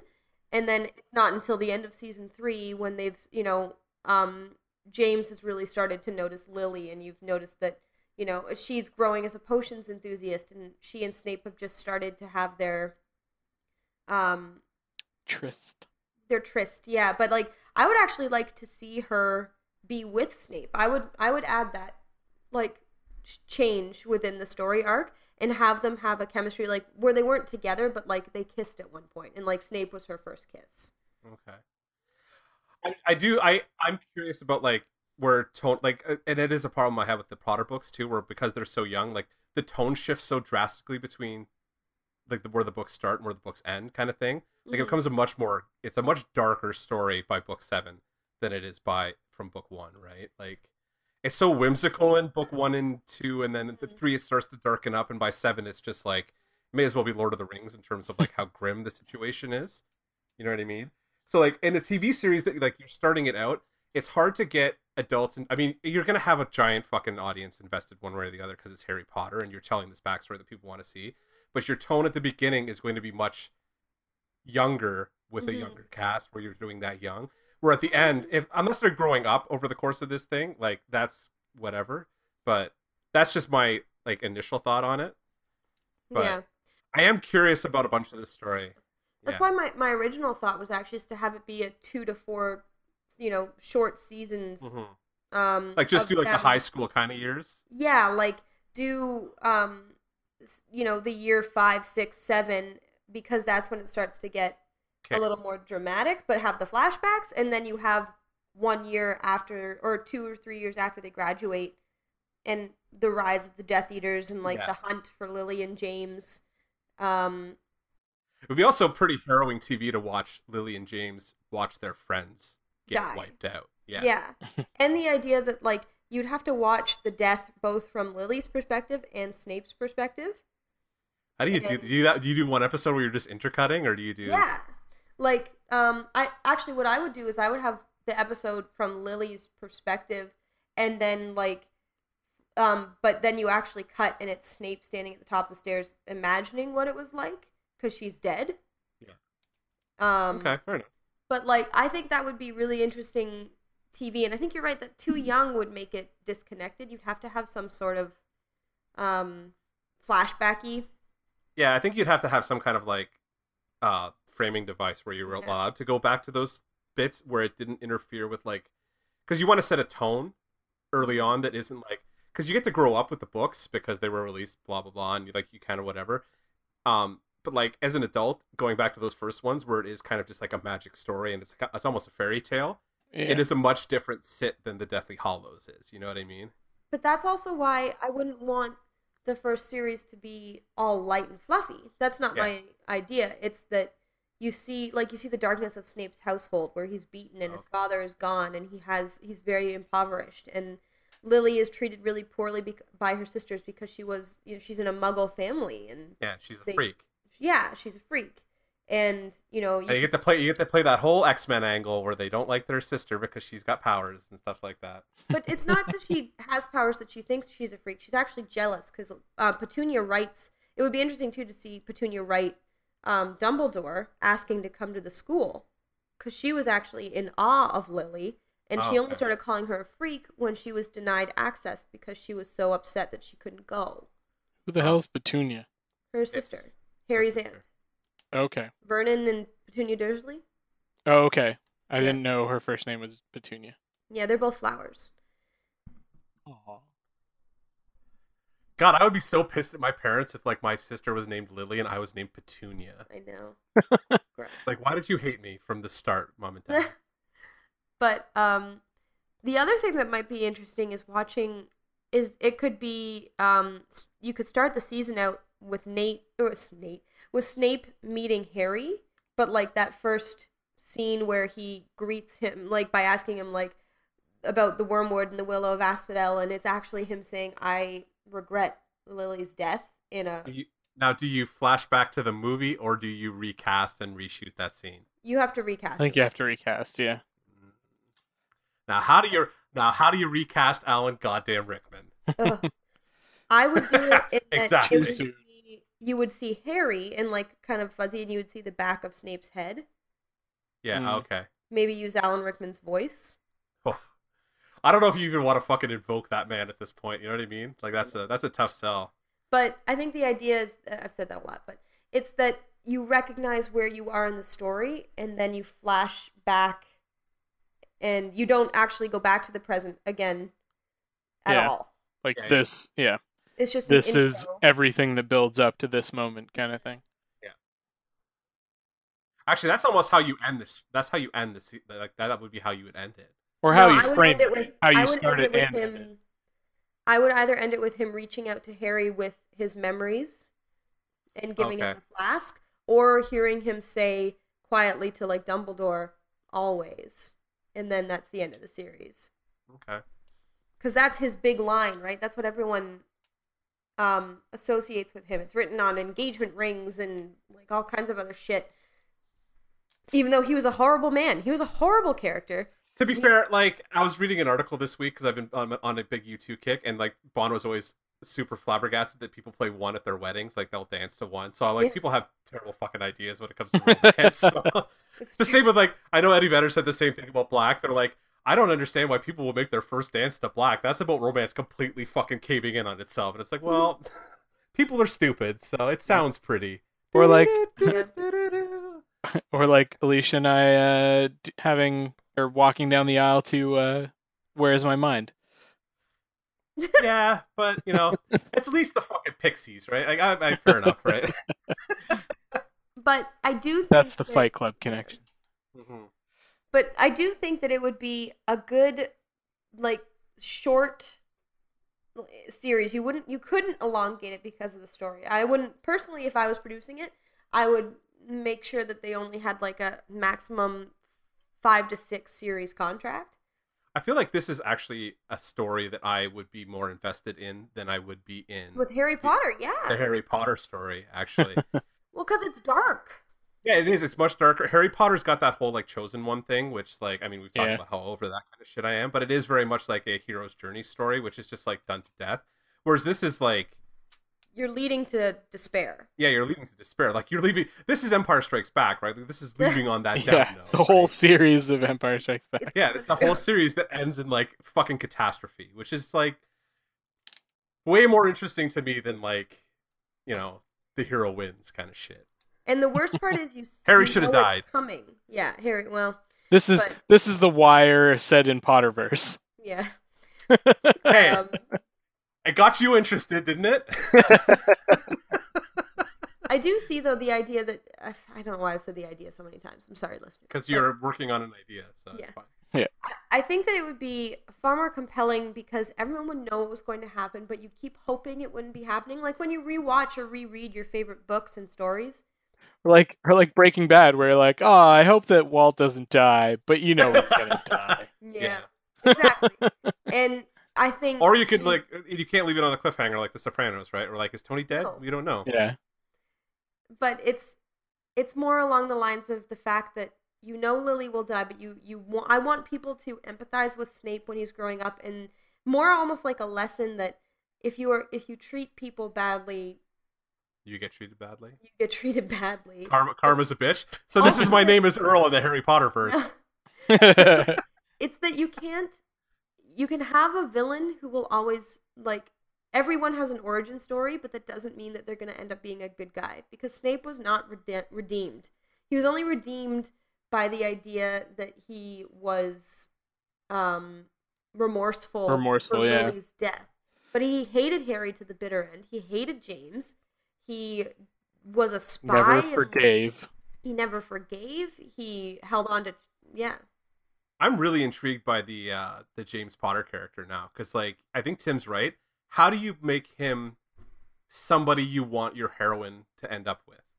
Because he comes off like a fucking asshole the entire time, and then like Or all of a sudden he's a hero because he starts fighting the Death Eaters, and that's or something. But or maybe we find out that like Lily's attracted to power or something like that, and fucking James is like a kingpin kind of character. Nah. it's either that, just big old horse dick. Yeah, maybe that. Yeah, James is just hung like hung like a fucking like his like a prize stallion. yeah, like a, no, not like his Patronus. Yeah, like his Patronus. That's what I was trying to say. Come on, it's Dance Robot Dance. We gotta have a dick joke in there He's got that somewhere. big old Episode stag 50, cock. kids. Oh my God. Anyway, I think that it would be far more compelling. I think it would be a really cool drama, and I think it would be a really cool coming-of-age story that would end tragically. And it wouldn't be happy-go-lucky like Harry Potter, and it would have to be well-acted, and it would have to be dynamic, and you'd have to have these conflicting characters. Like, James Potter would have to be, because you'd never see it from his perspective, he'd have to just grow. Now, my question is, when you pitch this and like get a series run, will you make me the art director on it? Not if you keep making horse dick jokes. Well, Stag dick. Get it. stag dick, exactly. But I just think it would be, I think people would go apeshit for that. No, it actually sounds like a better story than Harry Potter. Like, it sounds like a more compelling story to me than Harry Potter. It might be interesting to see Lily like temper James. Like, you know, Lily be the one that like basically turns James into a more compassionate person or something like that. That was kind of what my initial, Yeah. like, when you asked with that question, I'm like, I feel like it would be he falls in love with her and like she is a good influence on him. Like, Yeah. I that's think how you that say it. he always loved her, but I'd like to see him dallying with other students because he can't have her. Like, she wouldn't be Hermione because Hermione wasn't that relatable for the first while. Lily would have to One be, would say ever, really, but fair enough. but I and it's the same thing with Sirius. Sirius never really grew, and I think that would be important to show. Even though he and James like loved each other, I would actually kind of like to see Sirius maybe be gay because of the relationship he had with James. I think that's why I'm more curious about, like, I'm curious about Dumbledore in this, because then you get to actually play that aspect of the Yeah. character in there somewhere. Yep. Dumbledore wouldn't be a big figure in my universe. Yeah, well, he's This not is your all happening universe. like under his radar or something like that Yeah. kind of thing. Well, I mean, I guess if you think about it, he's so overly involved in the Harry Potter thing because of the Chosen One factor. Yeah. Yeah. Like, his regular student, how often would a regular student see Dumbledore? Never. You would never see them. Like, how often do you see the dean of the university that you're at? Like, Yeah. never. I've never met the CEO of the company I work for. Like, that kind of stuff just doesn't happen. Like, for the most part, if you're in a big school, like, you're not seeing that guy all the time, right? But that's why So- it would be cool to like have the backstory of Voldemort gaining power because you have to see the teachers talking, and there'd be teachers who hadn't been there during Harry's run, who could, you know, you'd have the Aurors involved, but it wouldn't be. The whole point is that wouldn't be the main focus. It would Yeah, be no, a absolutely. subplot, and I think that would be scarier because you'd be, you know, You don't know. You You don't would never know. get to know. Well, you know because it's Harry Potter and you kind of know what the story is, but you don't know what's going on exactly. Or at what point in the rise you're at. yeah. It's like the World War II vibe where you feel it coming, but nobody Yeah. really knows how grandiose it's going to be. Yeah. I feel like I would hate to be the poor casting director on this fucking thing who has to like go back and I can't remember McGonagall, like the actress's name, but like having to recast her or recast Snape or recast. Yeah. But they're A bunch of 20 to these people. 30 years younger. Yeah, but it's So- still, you're still just immediately gonna have to draw a comparison to like the kid who plays Snape is fucked because he's being compared to Alan Rickman for the rest of his career. This is why I'm saying you can't. It would be important to cast teachers that hadn't been mentioned predominantly in the Harry Yeah. Potter books. Yeah. You know, you could have McGonagall as a side character, but there were a bunch of other teachers there that they don't ever mention, like the ones who taught Muggle studies or the ones who. Well, most of them would be dead, right? Like Yeah. you got to figure there's enough time lapse that like And you would see teachers dying. you could even see teachers in the fight. Like that could be a subplot where Mhm. you find like as the Death Eaters start to grow more powerful and start taking people down, that could be a big plot in like your like year 7 kind of thing where what happened to this teacher, we heard that she died and then like but Snape knows because His he's friends involved. did it. Yeah, his friends did it because he's involved with Death Eaters and shit like that, right? You start seeing that kind of play. how cool would it be to watch a shift in Snape's character from the end of the season where like he sees, let's say it's like their 6th year, and he and Lily had this intense like chemistry for the longest time, and they've had their kiss and their romance, but then like he called her a mudblood, and then at the final, like in the final episode, you see her actually like in spite kiss James, like not even to like him, and then in the next season opening, you see just him. He's like pale. He's let go of his appearance because that was the whole thing, right? They called him Snibbolus, but like he would try to look somewhat good for Lily, and at this point you just see him like full on Death Eater, and maybe he's killed someone over the summer. I think I saw that kid at the Deftones show a couple weeks ago, actually. Yeah, that's funny. But you'd also have to see him just like you'd have to witness, and this would be a cool part for Dumbledore, you'd have to see the scene where he betrayed Lily. And when he finds out that Voldemort's going to kill him, and then finds Dumbledore on the hill and gives him his servitude. That would be one of the final episodes, because you'd have to see him. Then after that, you'd see him go and find Lily dead in the house. Yeah. See, like I said, I've said like 14 times now, but like this is a better story than Harry Potter. Like I want to see this. I would watch this show. I would subscribe to your newsletter. So. Aw. Maybe I'll start a Kickstarter. There you go. The thing is, there's so many fan fictions about them out there, but I don't think they look at them in the way that it's, it's kind of a real love story that's just really sad. But yeah. So that's my pitch. Nice. I like it. Yeah. I enjoy it. And I worry because we've been talking a long time. It's like a 2.5 hours. It's all right. It's our fucking 50th episode. We can go a little longer than usual. But you know what? I am gonna be wrapping it up soon, though, unless you guys have anything else you want to say or add about your pitches. And listeners, we would really love your feedback to hear what you think about all this stuff. And I look forward to Paul's notes on this show, actually. Yeah, I do too. But yeah, do you have any thoughts about what we've said? Do you have any ideas of your own? Any universes that you would like to write about? Let us know. We'd love to hear. Absolutely. Where can they send all this stuff to, Christy? Well, I was just about to say that, but that's usually what we do at the end of the episode, so I want to make sure that everybody was done talking. Yeah, I'm good. I'm good. I so totally want to do this episode. Like, I want to do more of these now. Yeah. Well, we will. Maybe we should do them like every 20 or 10 or 20 episodes. Yeah. Maybe like the music thing where we go back to it every once in a while. Yeah. So if you want to tell us what you thought, or give us any feedback, or give us your own ideas, you can reach us on all kinds of social media platforms and email. On our social media, you can reach us at our Facebook group, which is just Dance Robot Dance Podcast. You can find us on Twitter at @DRD_podcast. You can find us on various things like Shout Engine for listening online, Podcast Addict if you have an app on your Android phone, or Apple and iTunes podcasts, and the music store. And you can also send us an email. We are dancerobotdancepodcast@gmail.com, right? Yep. Sure. That's right. And Sure. we don't ever get emails, but it's mostly Facebook. We might get emails. I don't think anybody's checked it in a while. I haven't been in there. I check it once a month or so. Lots of spam, right? Lots of spam. Lots of spam. Lots of notifications from Twitter.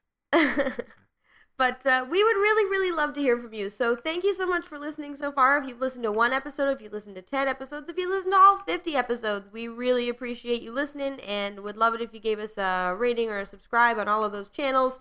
And we hope you have a good rest of your week until next time when you hear from us again. This is Tim signing off.